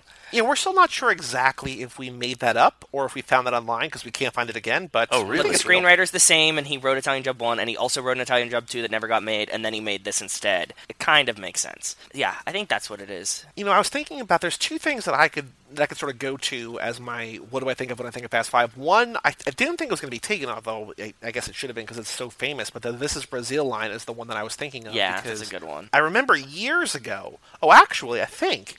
When you were moving from Pittsburgh to New Haven, yes, and you had that going over party, and I came with yes, a friend, and we stayed in the hotel, and we went to your party the next yep, day. We were watching, just because we were in the hotel room the night before, we didn't know what to do. We had TV on, like TNT or TBS or whatever, and this movie was on. Fast Five was on. Really? And we put it on during that This Is Brazil scene. I didn't remember this was Pittsburgh, but this is Pittsburgh. So I remember the hotel room I was in, I was only... This is Pittsburgh. This is Pittsburgh. Traded in a steel town for a hobbit town. Yeah, because I had seen it, I had loved it by then. What year was that? 2013? Yeah, 6 years here this year in July. So 2013. Okay. Yeah. So I think it came out 2 years earlier. I had seen it the year before, I think, on Blu-ray, and then I think it probably had been on TV by that point, and so we were just in a hotel room, and I was like, oh, this is a great scene, and then it was just this is Brazil, so I think of that. But I think it's hard not to think of just, like, them dragging a safe through the streets of Rio. Like, that is just such to use your word, Brian, if I may, an iconic set piece. It's this moment that, like, only this film has ever dared to do. It's so beautiful. Like, you've never seen another So movie much where death. cars drag a gigantic safe through the streets. Like, it's incredible. Just They did it in murders. Dukes of Hazzard movie. It's not as big, but it's a safe one. I was going to say, I watched that the other day, and I'm like, holy shit. This is in And this there's a film person- first. Did the Dukes of Hazzard movie come out before this movie? Oh, yeah. Yeah, it came out in like 2004, 2005. Oh, jeez. Back when Jessica Simpson was popular. That's right. You should bring her into the franchise. Oh, I would love to. And obviously, we talked about in the opening segment about how Helen Mirren and Charlize Theron are coming back. But yeah, let's get a third blonde in here. Let's get Jessica Simpson. Why not? We're adding too many characters already, guys. Come on. She should be John Cena's Very true. sister. Or whatever. Everyone's got a sister. Yeah. All right, so now Kyle, this is basically I don't want to put too much pressure on you, but like the floor is yours. So we've had Brian on twice already. Brian, feel free to chime in, but we've talked about this movie 3 times already. This is lap 4. I have a question for Kyle off the jump, though. Go for it. How shitty did those ribs look, Mr. Foodie Films? Did he overcook the ribs? Did they look that bad? How do you feel about them? Yeah, that's some like weird, backyard. Yeah, they don't exactly look Brazil like Brazilian barbecue. It's supposed to be up there. I've had it. It's great. But this is a some sort of Latinx guy cooking ribs in Brazil. He's not Brazilian. No, the actor's Puerto Rican, but he was in a Dominican jail, so he's probably one of the two. Yeah, if I had to guess. A criminal nonetheless. Whoa. Coming in hot. You said he was in jail. I don't know. There was implications there, but we'll leave it. I didn't mean anything by it. Those ribs, I don't know. Look pretty burnt, I think. Yeah, so too. I've never been too impressed. I mean, there's some good like food scenes in these films in the realm of like bringing people together. It's never necessarily highlighted. I guess it's a great Corona ad. I guess you could say that. So here's a question for you, and I don't want to put pressure on you, but knowing that like these movies are obviously not about food, but food and family and culture and all that sort of Runs plays a through. very large part. Do you know the rule around the Fast and Furious barbecue scenes? The rule? There's one rule within the movies, not in terms of making the movies, but within the movies. Yeah. I'm it's like I'm hearing it in my head, but just like in a rumbled Vin Diesel. Whoever takes food first has to say grace. You got Amen. it. Okay, cool. Family. It wasn't meant to be a gotcha question, but you nailed it. Thank you. Kyle, you're absolutely right, though, in terms of, like, what an opportunity. You're in Brazil, you're barbecuing. We want some rodizio, right? And they just do There you this. Like, I was a little disappointed with the food selection in the film, but I guess they make a point of I it. guess they're on the run. Get some street food. Yeah, I've never been. I need to see what their street food game is like down there. Like they should have been like, this is this neighborhood. Like clearly they're hanging out like that. Cool. I do think of that. Like another scene of like that I really think about is when they're just sitting around there. Okay, it is this is Brazil, but not like. I mean, when you guys were saying that, I imagine you were just saying like the line, not like the scene. Hobbs comes up with his team, his poor team. Like, I mean, you guys, like what's you're saying? Like, remember Han or what's the Justice for Han. Justice for Han. Justice for Hobbs's teammates, his like SEAL Team 6 guys. Oh yeah, they do not last very long in this movie. I can say that No, much. that's like it's a haunting scene, especially when like his one like black buddy's like looking at him like right before the grenade goes off. Like The thing to keep in mind, though, is that I feel like a lot of Hobbs' team in this movie are crooked Brazilian cops. Like, aside from Elena, Yeah, I because think that they everybody provide he's him the with- team. You're right. He doesn't Yes. come in with a team. He comes in by himself. Justice for Elena now too. Jeez. There's big problems with Elena, the way that she is just cruelly, spoiler alert, gunned down And in that's Fate of the Furious. That's Thor's wife, right? Yes. Yes. Okay. It's we learned Thor's that very wife? recently. That's canon. That's Yeah, canon. Chris Hemsworth's wife is the woman who plays Elena. Yeah. Wait, seriously, in real life? Damn. We talked about if that you're a couple gonna, episodes ago. Joey, Yeah, if yeah. you're gonna hang out with some kids, hang out with their kids. Those are some nice kids. Yeah.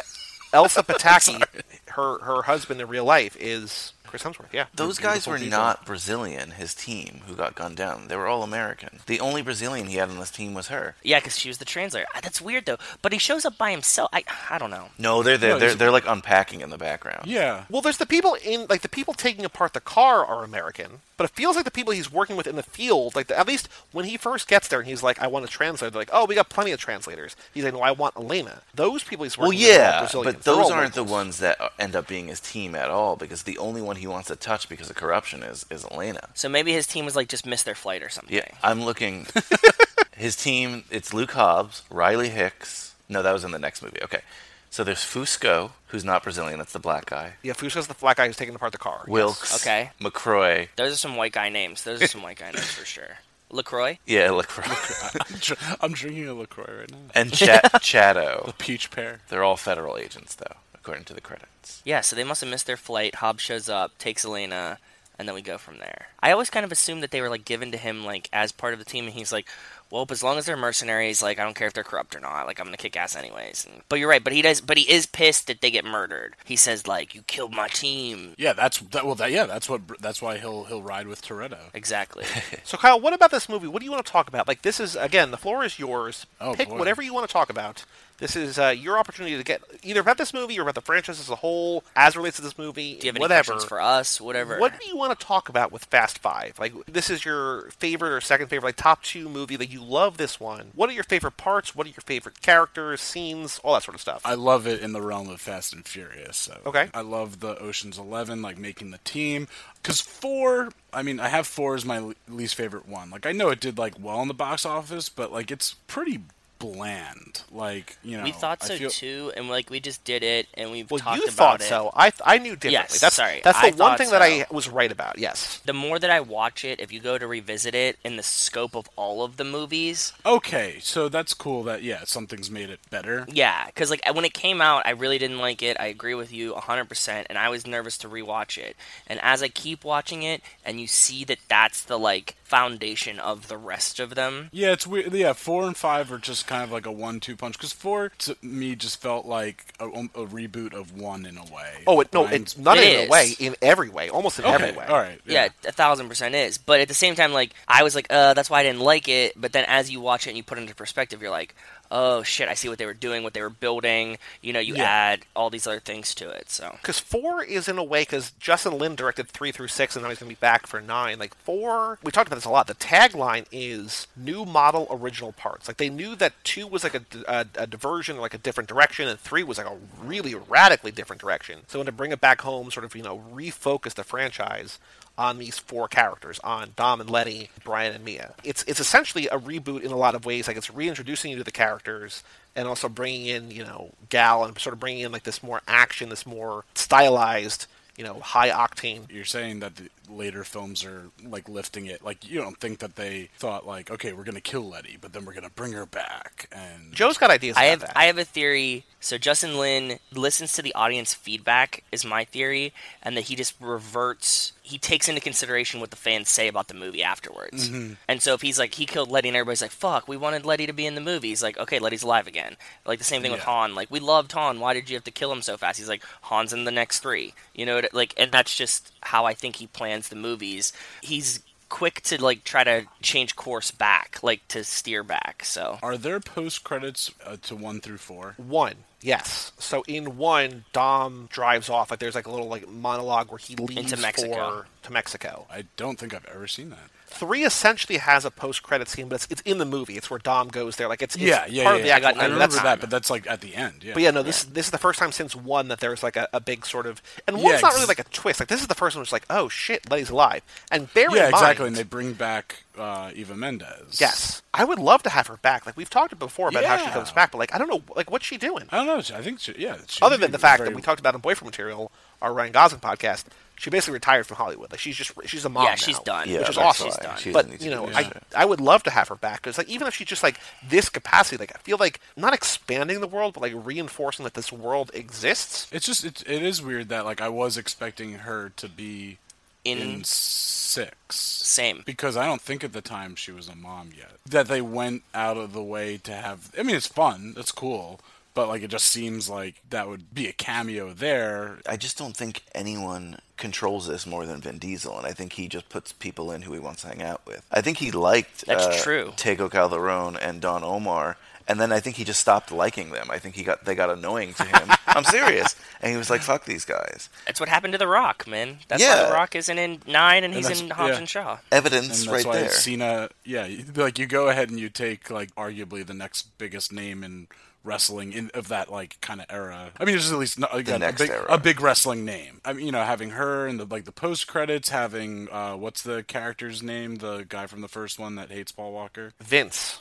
Yeah, like having him in it, like that's a cool reason that they're down in Brazil. That added a nice little like heartfelt moment of like bringing family back, and then and then that he actually is good, like he didn't screw them over, but then he's the one that ends up dying, which is very sad. And then what's the son's name? We named him Nico.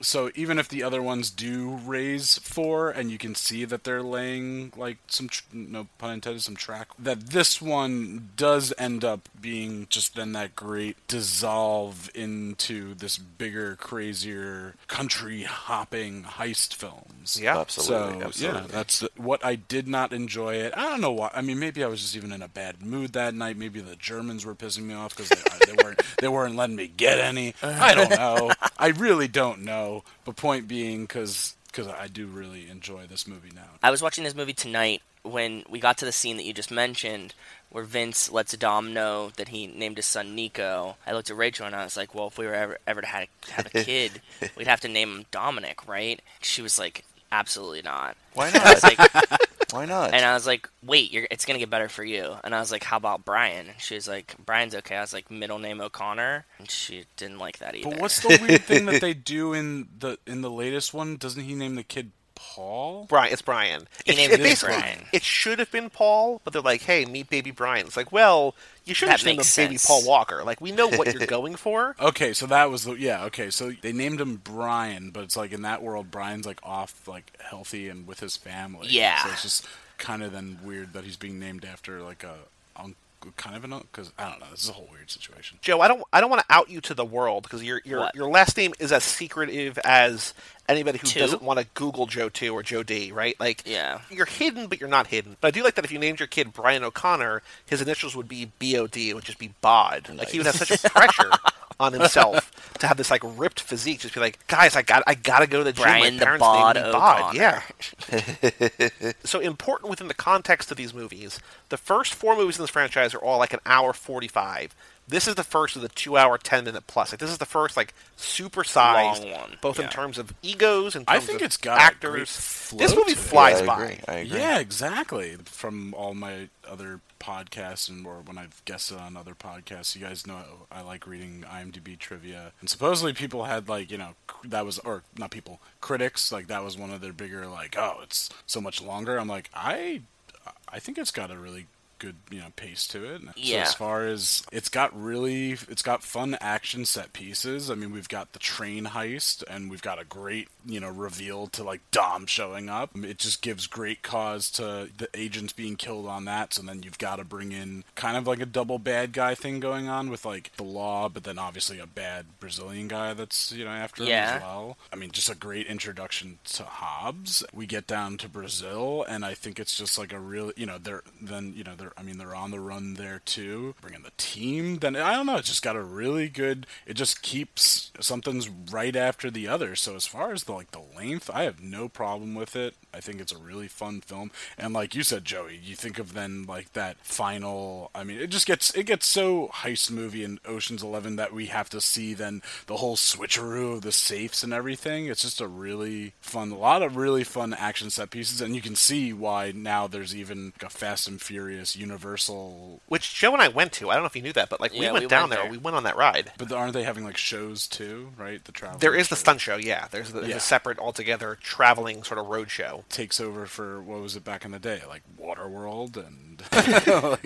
One thing I want to point out about the heist at the end here, we've talked about how like a lot of what they do, like a lot of the prep in this movie doesn't matter because the plan that they're going to have gets thrown out the window. Like when Reyes is basically like, we're going to lockdown, tripling the guards coverage, like find another way to steal it, right? right? So that's when they break in. They literally rip it out of the police precinct. What we've never talked about, I don't think, is how poor Rico and Tego have to do all that literal shit duty to no end. Like, they go in there to basically tap the video cameras, right? Like, they go, They put the pipe bombs to, like, blow up the water in the toilets. They blow up the toilets so they can go in to fix them Yes. to tap the things. Yeah. That one cop taking a shit in there is not nearly wet enough. Like, the fact that so much water bursts out of those toilets. Like, I've noticed it every time, but I've never commented on, he is not nearly wet enough for how much water comes out of the other toilets to be like, just like, he's got to be drenched like to the bone. No, because like, your body, to the bone. because your body blocks it. It's like all up his beehole. I guess, but still, like, he's got like just like his pants, like, just like the whole like lower torso is kind of be like. No, but you gotta like if he had closed leg positioning, I think you could shield yourself from a lot of it. You think he's a closed leg shitter? Yeah, did you just assume his shitting position? Corrupt cop working in Rio. He's gonna be like balls a confident deep? wide leg. Yeah. Yeah, maybe he is, but maybe that's just how he's outwardly. Maybe this is like a reflection of his inner character struggles, and that like he comes off as a corrupt Brazilian badass, but inside he's just a tight-legged shitting little boy, a teddy bear. Yeah, a shitting teddy bear. They go in there, they cause the pipe bomb. They go in there to quote unquote fix it, to then cut that chunk of concrete out of the wall, tap the cameras so they can then get the camera the footage so they can sort of guide and whatever. None of that matters. Like, the fact that they stole the cars and everything, whatever, like that, none of that matters. The fact that they stole the cop cars, none of that matters. But I still feel like the one thing that really had like lasting, like, if anybody's going to go to therapy after these movies, it'd be like Rico and Tego. Be whichever one is the one who like just goes in there and like has like basically an existential breakdown. Like, it smells so bad in here. I can't believe we're doing this. The fact that he gets to go through all of this to no end is just, it's devastating.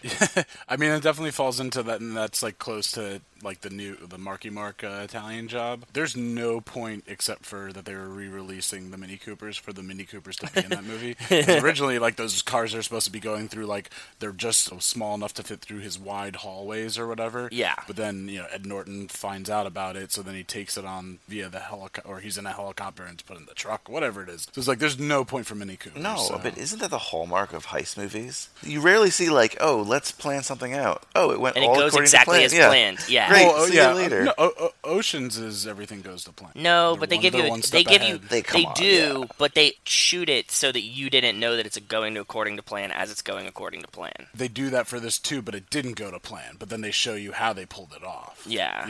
Like how The Rock didn't end up with the safe at the end or whatever. It's like a double down of it didn't go right, but then it went very right. I just like imagining this whole movie. One of the things I read was Hobbs was originally envisioned for Tommy Lee Jones. Oh yeah, we're talking about that, and like, so dumb. especially in the later movies when they add in Kurt Russell as Mr. Nobody, like, we feel like that's more of a Tommy Lee Jones role. Like, I feel like Hobbs as Tommy Lee Jones, completely different dynamic. Yeah, there would have never been Hobbs continuations. No, there of would never course be a not. Hobbs and Shaw without him. Was it ever confirmed that Kurt Russell's character is supposed to be Brian's dad? No, no. That's a new theory. I What? thought I read that somewhere. That, like, again, just a theory, but then, but it sounded like it came from like a credible source, and that would have been like part of 8. That it's just like, oh, so like he left because you go into all the cliches of had to leave because you wouldn't have been safe if I was there, yada yada yada. I'm into that because we've talked a lot about, so as we talked about the opening, Charlize Theron, as I mentioned before, Charlize Theron's coming back for Fast 9. When we did the Fate of the Furious episode on Watch the Throne, like, after we had talked about it a couple times on here, like, we went over to Watch the Throne, and Joe, Mike, and I talked specifically about Charlize for an hour. We were like, we want her character to have purpose, to have meaning, to make sense. better. Basically, without more context, Fate of the Furious sucks. Like, it's our least favorite movie. Yeah. Her character's terrible. Like, it doesn't add anything. That's why we're so happy that she's coming back for 9, because maybe it'll sort of redeem or salvage or whatever 8 by adding more context. Was she going to be like a bad guy by mistake and someone had information on her? So, No, continue, so Joey. The one of the theory rumors- is... One of the theories is, and the reason I bring it up now, is that one of the theories says that she is possibly a Shaw sister, which is probably unlikely, but also that she's Brian's sister. and that she was some kind of like, long lost or that's separated stupid. sister or That's whatever. really stupid. Don't bring any more Brian lore into it because it's just not going to be good because you can't have him in it. Well, there's also the rumors that like his family wants Brian to come back by like having his brothers do the body doubles and then having them CG. Like his I'm sure family, they like do. Paul Walker's family wants him back. That's what we said too. I was like, I Would they hope- spend all of his money already? That's So- exactly what I said, and I was like, I hope to God it's not that, and I hope that they just like want his legacy to live on. But it really feels like they're like, well, we can't like ride him any longer, so Yeah, like let's. Yeah, and they Yes. want the brothers to be successful too. There's no better way to be successful than to have your dead brother's face glued on your body in Yeah, CGI. digitally glued on. Yeah. Doesn't it feel like, the Scott Eastwood role that's supposed to be Brian, like just a pretty blonde? It just feels like they just kind of came up with that character to fill in for like the lack thereof Brian. So Yep. then that just would have added more again if this whole Mr. Nobody was Brian's dad. Like that, again, all that would work. And then if you wanted for some reason Charlize to be, I don't know, a What if sister what if we have both of these theories come true? That Mr. Nobody is Brian's dad, but also Charlize is Brian's Half-sister. sister, Let's go half sister. half-sister. Yeah, and then now we have like this huge family implication, and the family's like fighting itself, but the other family. It's crazy. Well, that's what I'm really excited about. Like, I don't think we haven't talked about it. And I don't know if I've ever really thought about it, but that's why I'm excited about Hobbs and Shaw, because I feel like for the first time, Kind of start anew. a franchise that's so about family, we're going to learn about their actual family. Like, we're going to know about, like, we know Helen Mirren, we know the brother, we're going to Yes. learn the sister, but we're going to learn about Hobbs' family. Yeah, because we get his brother and his cousins and whatever, because we know that's Exactly. coming there. Considering how family-focused this franchise is, the fact that we know, like, nothing about any O'Connor other than Brian, that we know nothing about any Toretto other than Dom and Mia, it feels like there could be such an opportunity for more. And there's going to be that Netflix series about Dom's cousin or whatever, but I feel like that's an easy way to expand, right? Like, have more people somehow tied into the family nature, and sort of it gives them instant credibility because of the characters that already exist. Yeah, with Hobbs and Shaw, they're definitely doubling down. They were introducing a Shaw sister and then all of Hobbs's like family, which is weird that they're definitely going to have to address that like he went into law when that family does clearly illegal things. Like, No spoilers. I've only watched the one trailer. No spoilers. There's supposed to be mechanics or something based on what I was reading earlier. Like they like have like a body It's shop. or probably some kind of something. chop shop. I understand that, but yeah. Okay. Yeah, I don't know. Sorry. I No, wanted it's to- fine. It's fine. It's fine. Yeah, but we don't know the trailer things because once I watched the second one and it nearly like ruined the whole movie, I was like, Joey,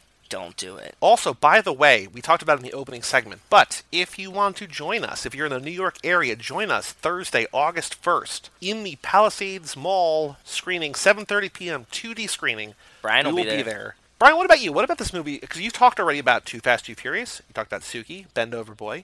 You talked about Tokyo Drift. What about Fast 5 do you want to talk about? What do you love about this movie? This is like the all-star game of Fast and Furious films, especially as a fan. True. And, and when this came out, you're like, oh shit. And I think I talked about this on the Too Fast, Too Furious podcast, but Fast 5 was amazing because it validated Too Fast, Too Furious and Tokyo Drift. Very true, yeah. And it was like, oh, and I don't like franchises that delete their mistakes. I like when they work them in. And I'm not saying those films were mistakes, but a lot of people thought they were. Yes, at the time for sure. Absolutely. And I was always curious because let's face it, we know, right, there was probably 2 scripts for Too Fast, Too Furious.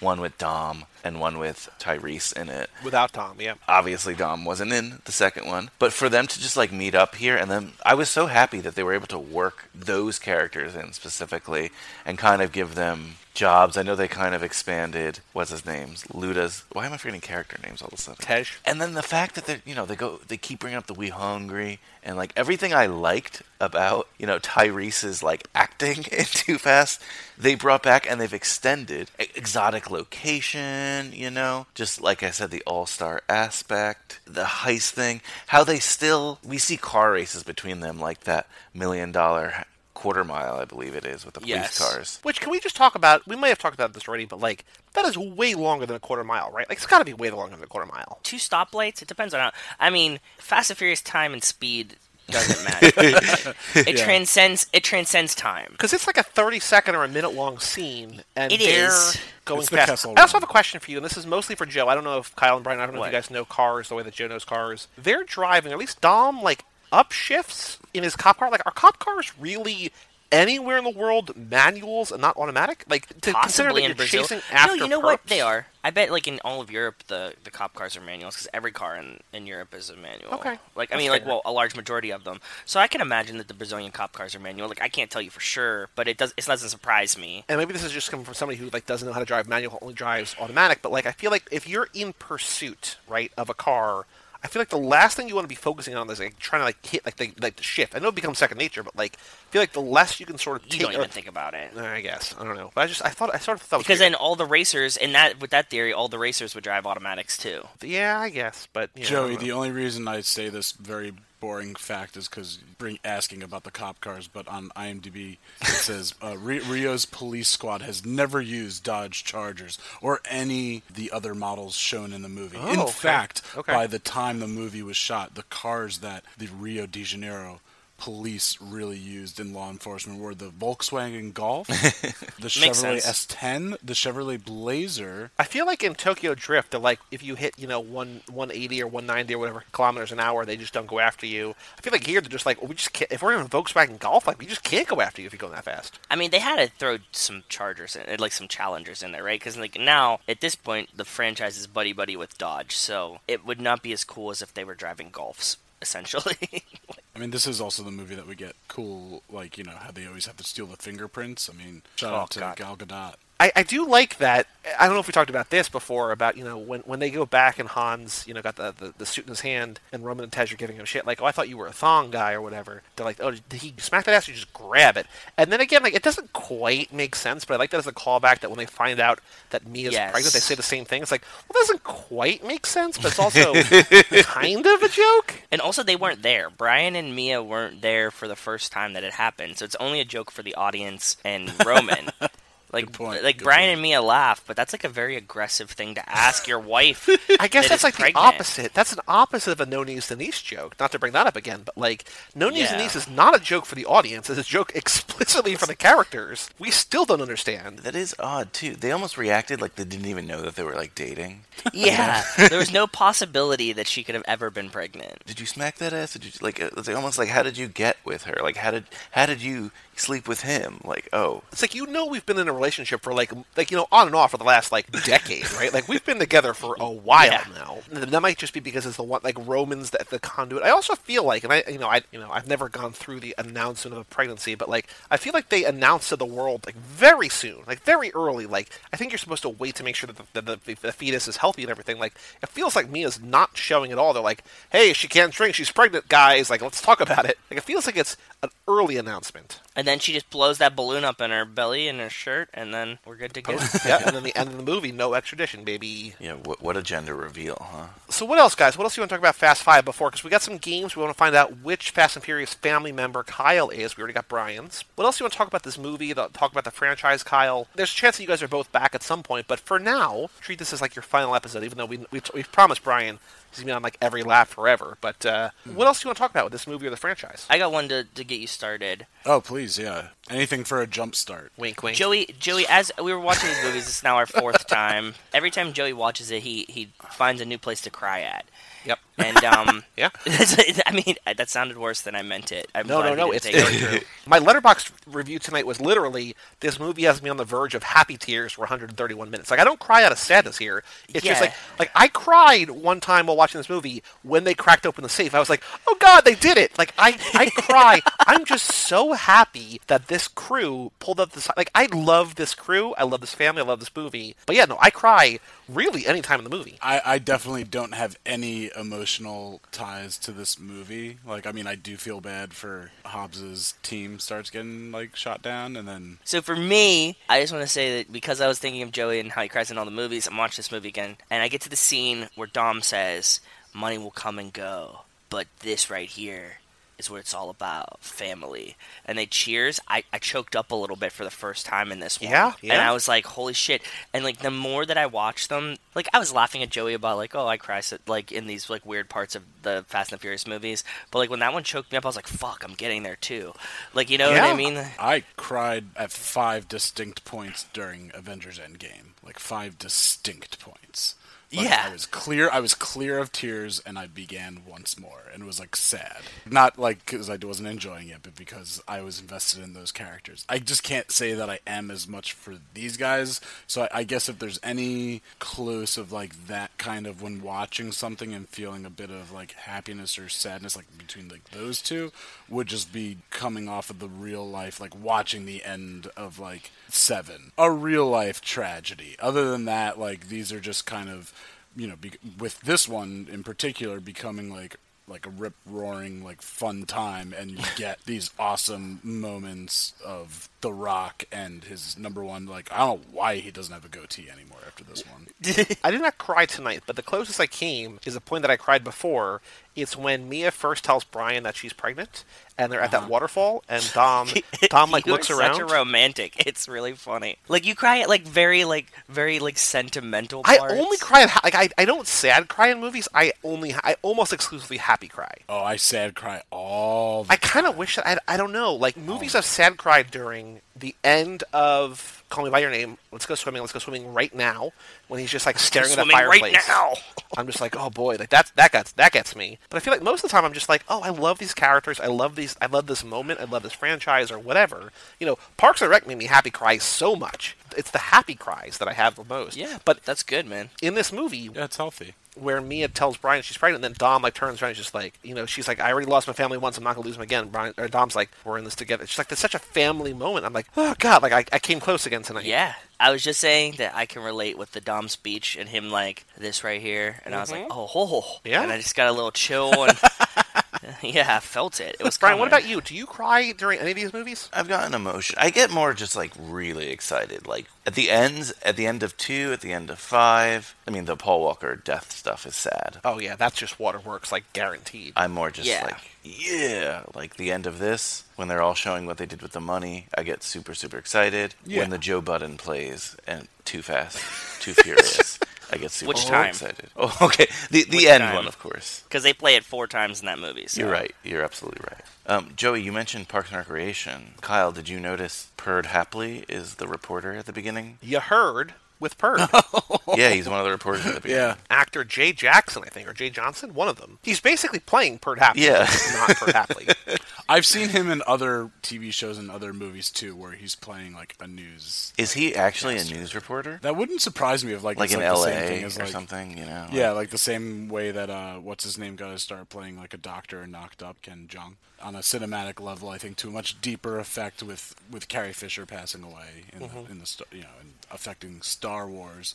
But I'm interested to see obviously where they go. At least that it's for like the final entry. But it is interesting to see post Brian, like, because you kind of almost you feel bad like for Jordana Brewster. It's just like, oh, she probably wanted to keep making some money and like. Well, so she's back in 9. They're bringing her back in 9, but it feels it's felt like for a couple movies they're like, oh, we want to bring her back, but we can't bring her back because we told her in 7. We're going to let you down there. You know what I mean? So it's cool that they keep, like you said, like Helen Mirren is, coming back, and Charlize. Vin Diesel said like 10 is like it as far as at least like this family's story. That's what they say. Whether or not that's true or not. But also, Joe and I have sort of mapped out. So this year is going to be Hobbs and Shaw. Next is going to be 9. Then in theory, possibly a girl spinoff. And then probably Fast 10. And then Hobbs and Shaw 2. But now we're like 5 or 6 years out, and we're still like, quote unquote, done with the franchise. You know what I mean? Like there's still so many movies. I think for 10, and again, I think I must have read this somewhere just because, I mean, try to sound like a schmuck, but I don't really think to the fan theory like the way I do with like Marvel movies, as like for the Fast and Furious. But I do, do read articles when people are like theorizing. I think that they should do for 10 like a time jump so like Dom's son can be involved somehow. Yes, we've said this. We want Dom and Brian's son to be like the new team. A real true Gauze Beyond the Pines situation. Yeah. Oh, wow, yeah. Kind of wonder if we want to have that as 10 or if that should be like 11, where it's just sort of like a cameo from Dom. You know what I mean? Like it's sort of it's 11's like the sort of the next generation. You know what I mean? Obviously, I want 35 of these movies. Of course. So what I do like about this movie, like people, if you look on Twitter, like people do shit talk these movies. Like people, say like, I can't believe that like people only make Fast and Furious movies anymore. It's just kind of like a butt of a joke, but it feels like maybe because people didn't grow up with them in the way like they did, like older people, like the way that they grew up with Star Wars. We're hitting a point where like kids didn't see the first one like as it came out. Like we're definitely at that point now. When people get mad that there are so many Star Wars movies or so many Marvel movies or whatever, I feel like those are properties that people who are older than us, like in their 40s or whatever, grew up with, right? And so like it's been around forever, and they're sort of getting burnt out or whatever. Like this is as much a butt of a joke as like, oh, they only make these movies anymore. But it feels like the scorn isn't as real in a way because people aren't as into it. Like it hasn't been with them for 40 years. It's only been with them for 20 years, which is still crazy. Yep. Yeah, it is crazy. I do love Marvel and Star Wars more than I do love Fast and Furious. That's fine. Like, you have some very talented, like, filmmakers, like, coming in and taking, between Justin Lin and then what was the last one was F. Gary Gray, right? Mm-hmm. Got talented filmmakers. I mean, and I 100% agree with what Brian said before. Maybe things people didn't like in the past and not just disregarding them. Any last thoughts for either of you before we figure out which family member Kyle is? I'm so excited to figure out what family member Kyle is. So let's get to it. Brian, if you remember, you got Roman. You are still our only Roman. All right, Kyle, so now the backstory here is that Joe found a quiz online on Zimbio.com that was a which Fast and Furious character are you? The questions were fine, but we're like, we could do this better. So we did our own quiz. And we did it better. I think we did it better. So we have 7 questions. They had like about 6 characters. We have about, how many, 20? We have 20 characters. And it's not enough as far as I'm concerned. There's no Bilkins. Yeah, I know. Yet. Brian wants, like, some very... Like, we think 20 characters is a lot, because we have, like, some characters that you're just like... People are like, like, Brian's like, where's Bilkins at? And everybody's like, God damn it. Kyle, we have 7 questions. Each question has 6 answers, multiple choice. No wrong answers here. Whatever feels most right to you. Again, sort of like gut instincts. Okay. Question number 1, Kyle. Brian, knowing Kyle as well as you do, I want you to see if these answers are correct or not. Mike Manzi surprised Joe and me when he's like, oh yeah, how furious are you? Like the answer he gave, we were like, oh, wait, what? You're like, you are not this furious. But apparently he is. Sure. He's harboring a rage. Write down right now who you think I am and then hold it up afterwards. I mean, I'm going to say you're probably, like, my guess is Roman. I don't want to both be Roman, Kyle, so I hope you don't get Roman. I'm surprised you're Roman. I would think that you're Han because you're always picking at things. Yeah, that's true. But I'm hungry, too. All right, Kyle, question number 1. How fast are you? NASCAR, roller coaster, Lamborghini Murcielago, Toyota Prius, Vespa, Razor scooter? Roller coaster. Brian? I guess. I mean, that's a hard one to really assess. Yeah. Kyle, how furious are you? The Hulk, which is what Mike Manzi said. We're like, oh, boy, okay. That's the scary. Hulk, That's scary. Kylo Ren, Christian Bale on that one set, Mel Gibson, Charlie Brown, or Jack McBrayer? I'm going to say Mel Gibson for you, Kyle. I was going to say, like, isn't that when he's just, like, under the influence? So, like, that's not... No wrong answers. Yeah, no, I know. I'm just trying to think of, like, when, like, my anger comes out. Maybe you don't remember because you're the Hulk. Maybe. I would say the Hulk. Okay. Now, Kyle, we're having a barbecue. You are the foodie films man himself, so this is a question firmly in your wheelhouse. We're having a barbecue. How are you helping? Are you manning the grill, saying grace, kicking back with a beer, babysitting, being in the entertainment, or sneaking a snack? Is it my barbecue or whose? It's a family barbecue. We're all hosting it. It's at a neutral location. Everyone's hosting. Oh boy, most likely manning the grill just because, like, that's where I'll end up. But I would love to just be sipping on a beer. You know, Joe, I hide the answer. I don't know what his answer is until the quiz is over. Based on how he's answered so far, I have a sense of where he's trending toward. I do too. We'll see. Kyle, question number 4. You've got time to kill. What are you doing? Grabbing a bite, working in your car, hanging with friends, drinking a beer, working out, or working on your computer? Ooh, that's a really tough question. Hanging with friends. Okay. That's like what I want to do with my free time. Yeah, hanging with friends. Definitely. Most likely at that grabbing a bite or a drink with it. but if I have like some free time, yeah, going with friends. All right. Now, Kyle, you are at least in terms of Brian's stories, you are sort of a notorious bachelor through the years. Now you are tied down. You have a lovely girlfriend right now, but you're still not a married man. But I want you to picture for a second. I want you to describe your wedding. I'm never getting married. It's just me and my partner. It's us and our families. It's a backyard country affair. Everyone I know is there. or I don't remember? I would love everyone I know is there. Okay. That would be fantastic. That's just so much Yeah, money that I know that's not probably in the cards because of money, but if you had it your way, Kyle, that would be. Oh yeah, Yeah. it would be a 1,000-person wedding. And at Burger King, you can have it your way. Shout out Burger King. Not the sponsor this week, though. Once and future sponsor, maybe. Kyle, congratulations. You just won the lottery. What are you buying? Your own garage? A private plane? You're going to gamble it all away? Your childhood home? A fleet of cars? Or a new life? A fleet of cars. Okay. Oh. That character I thought you were treading toward, you took a hard pivot away. I don't know who you're going to be now. You're not who I thought you were going to be. Kyle, final question. What is your drink of choice? Belgian ale, Corona, something fruity, water, whatever's cheapest, or whatever you're having? Something fruity. Okay.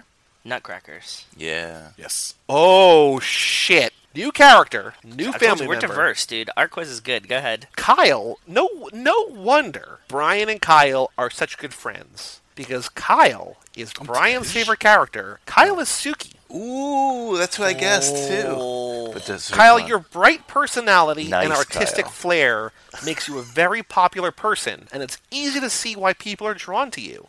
You're an optimist who can stay positive even in defeat, which might be your most valuable trait. Always Definitely up for a good time and willing to take a risk. You're a hard person to pin down, but you're always there when your family needs you, and you drive like the wind blows. Thank you, Wes Hampton, for that write-up. I would agree with all of that except for that whole optimist part. You know, for a while, I thought, for the first few answers, I thought you were trending hard toward Dom, and then you took a pivot toward Suki in a big way, I guess. Yeah. I guess so. Yeah, no, I'm definitely not Dom. Fuck Dom. I'm a I little hate Dom. confused with my feelings right now. No, I think it firms Are you in up. Are you in love with Kyle? Is that what you're trying to I say? could be, maybe. But Kyle doesn't have the right parts for you. How do you know, Joe? I don't know, man. I don't Take a know. look underneath this hood.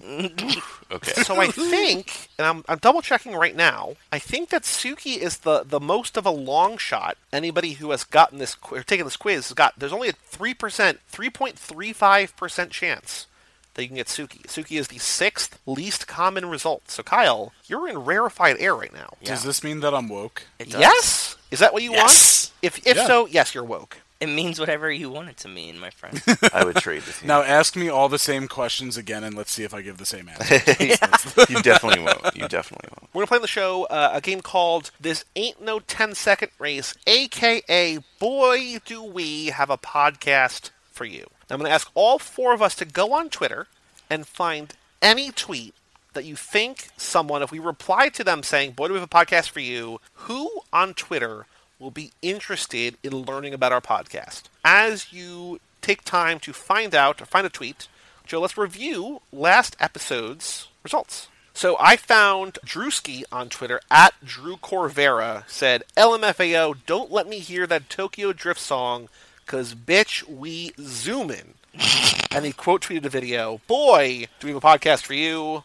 Nothing. Damn. I felt good about that one. Did not pan out. Now, Joe, you gave me, I don't know if you remember, but you gave me a tweet that said, it was from Melly What was Telly. Either deleted the tweet, I think she blocked us. she blocked us, and I think she also blocked, she blocked also Cage Club, I think, because I can't view it there. Sentimental Cactus, at Melly Telly, I think I'm going to tattoo a communist symbol. Boy, do we have a podcast for you. Nothing. Well, the guy in Fast and the Furious 4 has a scythe and Hammer and sickle on his neck, Yeah. and we went off this tangent talking about his neck tattoo for a while. So Larson, our past guest, Christian Larson, found Ricardo at Recar_Doe562. Only pussies run nitro meth. Boy, do we have a podcast for you. Nothing. As you might have gathered from those, it is very difficult to do well on the show. Brian got 0 the 2 times he's been on. I only have 8 through 30-something episodes. Joe's in the lead with 15. Mike Manzi's in second place with 9. There's no right answer. There's no wrong answer. Other than the wrong answer is most of the tweets we find. So if you find someone on Twitter that you think would like our show, put the link in Discord, and we'll go from there. Joe, you found one? I got one, and it's time sensitive, so we gotta get this out there as quick as possible. This one's from Giovanni at Long Live Lanky. He says, this 7-hour car ride fucking sucks. Boy, do we have a podcast for him. Ooh. I love it.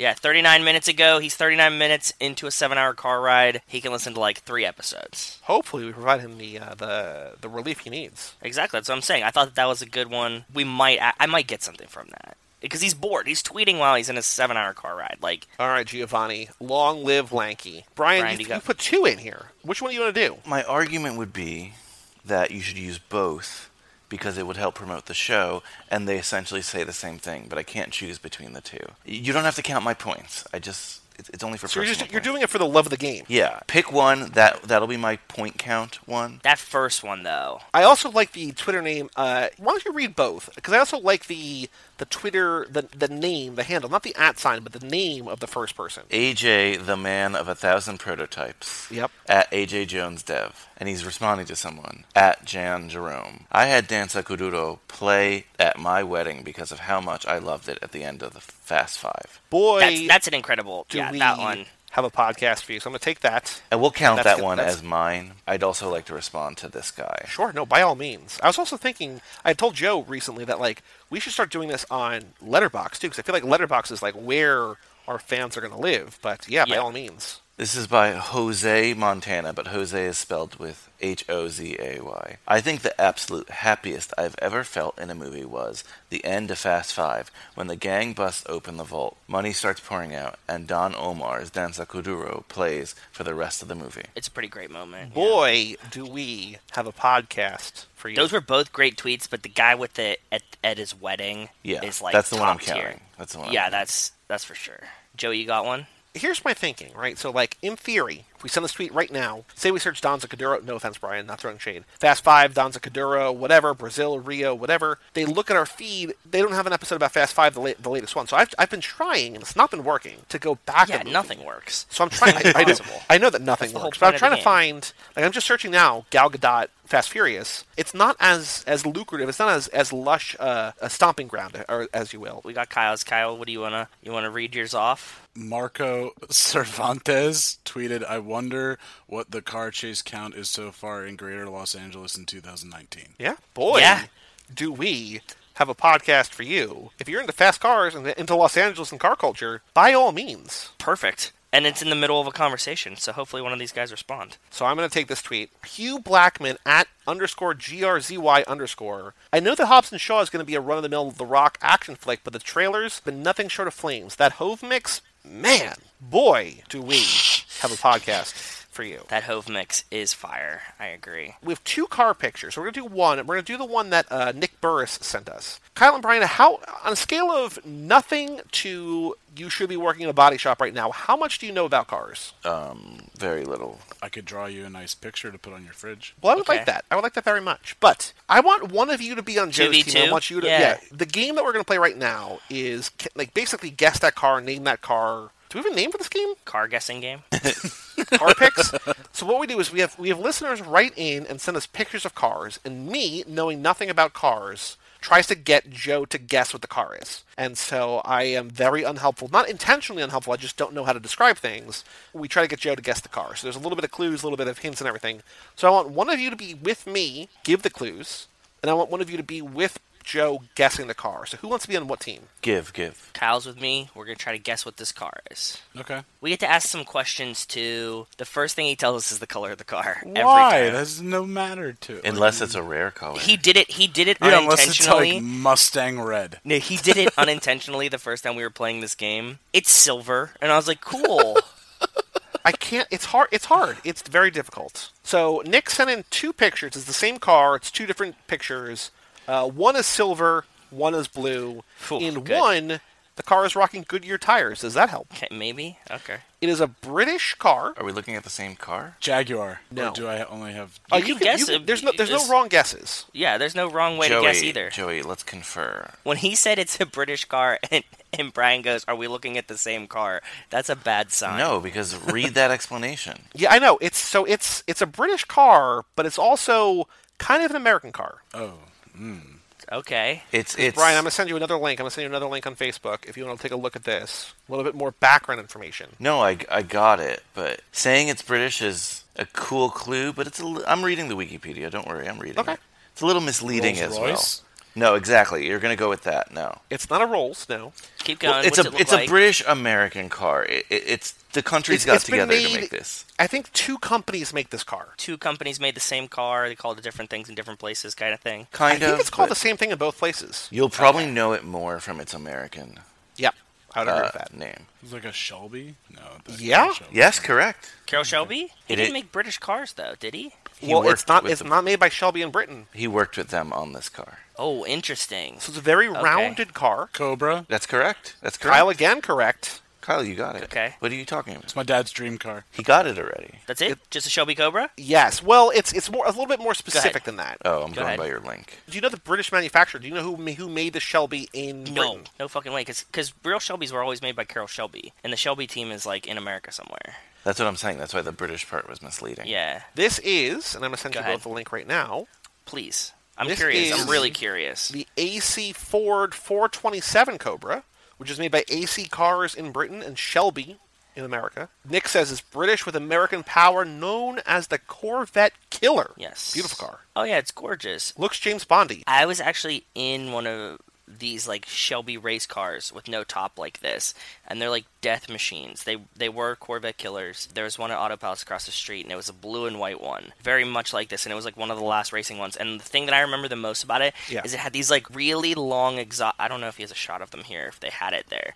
On the side. They did there, but then out the back too, it had like extended exhaust pipes that were really, really bizarre to me, and I remember seeing those. Like, instead of, like, them fitting to the back of the car, they, like, shot out. Oh. They, like, stuck out further, like, another, like, 4 inches or something. Interesting. And I remember seeing that and being, like, very confused by it. So this is your Yeah. dad's dream car, Kyle? Yeah, he has a 350 Mustang engine that, from a Mustang, I mean, still has the body in my grandmother's garage, has been there since like 1973. Your dad's been hiding a body in your grandmother's garage. Oh, Kyle, way to out him. But to quote him, that the engine that he had for the Mustang would be too radical. Because the Cobras, I mean, most of them, you go to so many car shows, you see Cobra kits. Yeah, they sell kit cars for them, yeah. Yeah, so you can get that, and you can put, and so point being, he has like supposedly a perfect engine for a Cobra kit. I do like that Kyle, it seems like he undersold his car knowledge, except it seems like we Yeah, also he might have nailed hit it. exactly the sweet spot of like what the one car that he knows, but Man, it happens to be like a very talked you about were car. meant to be in this Very episode. popular That's all car. that means. Yeah.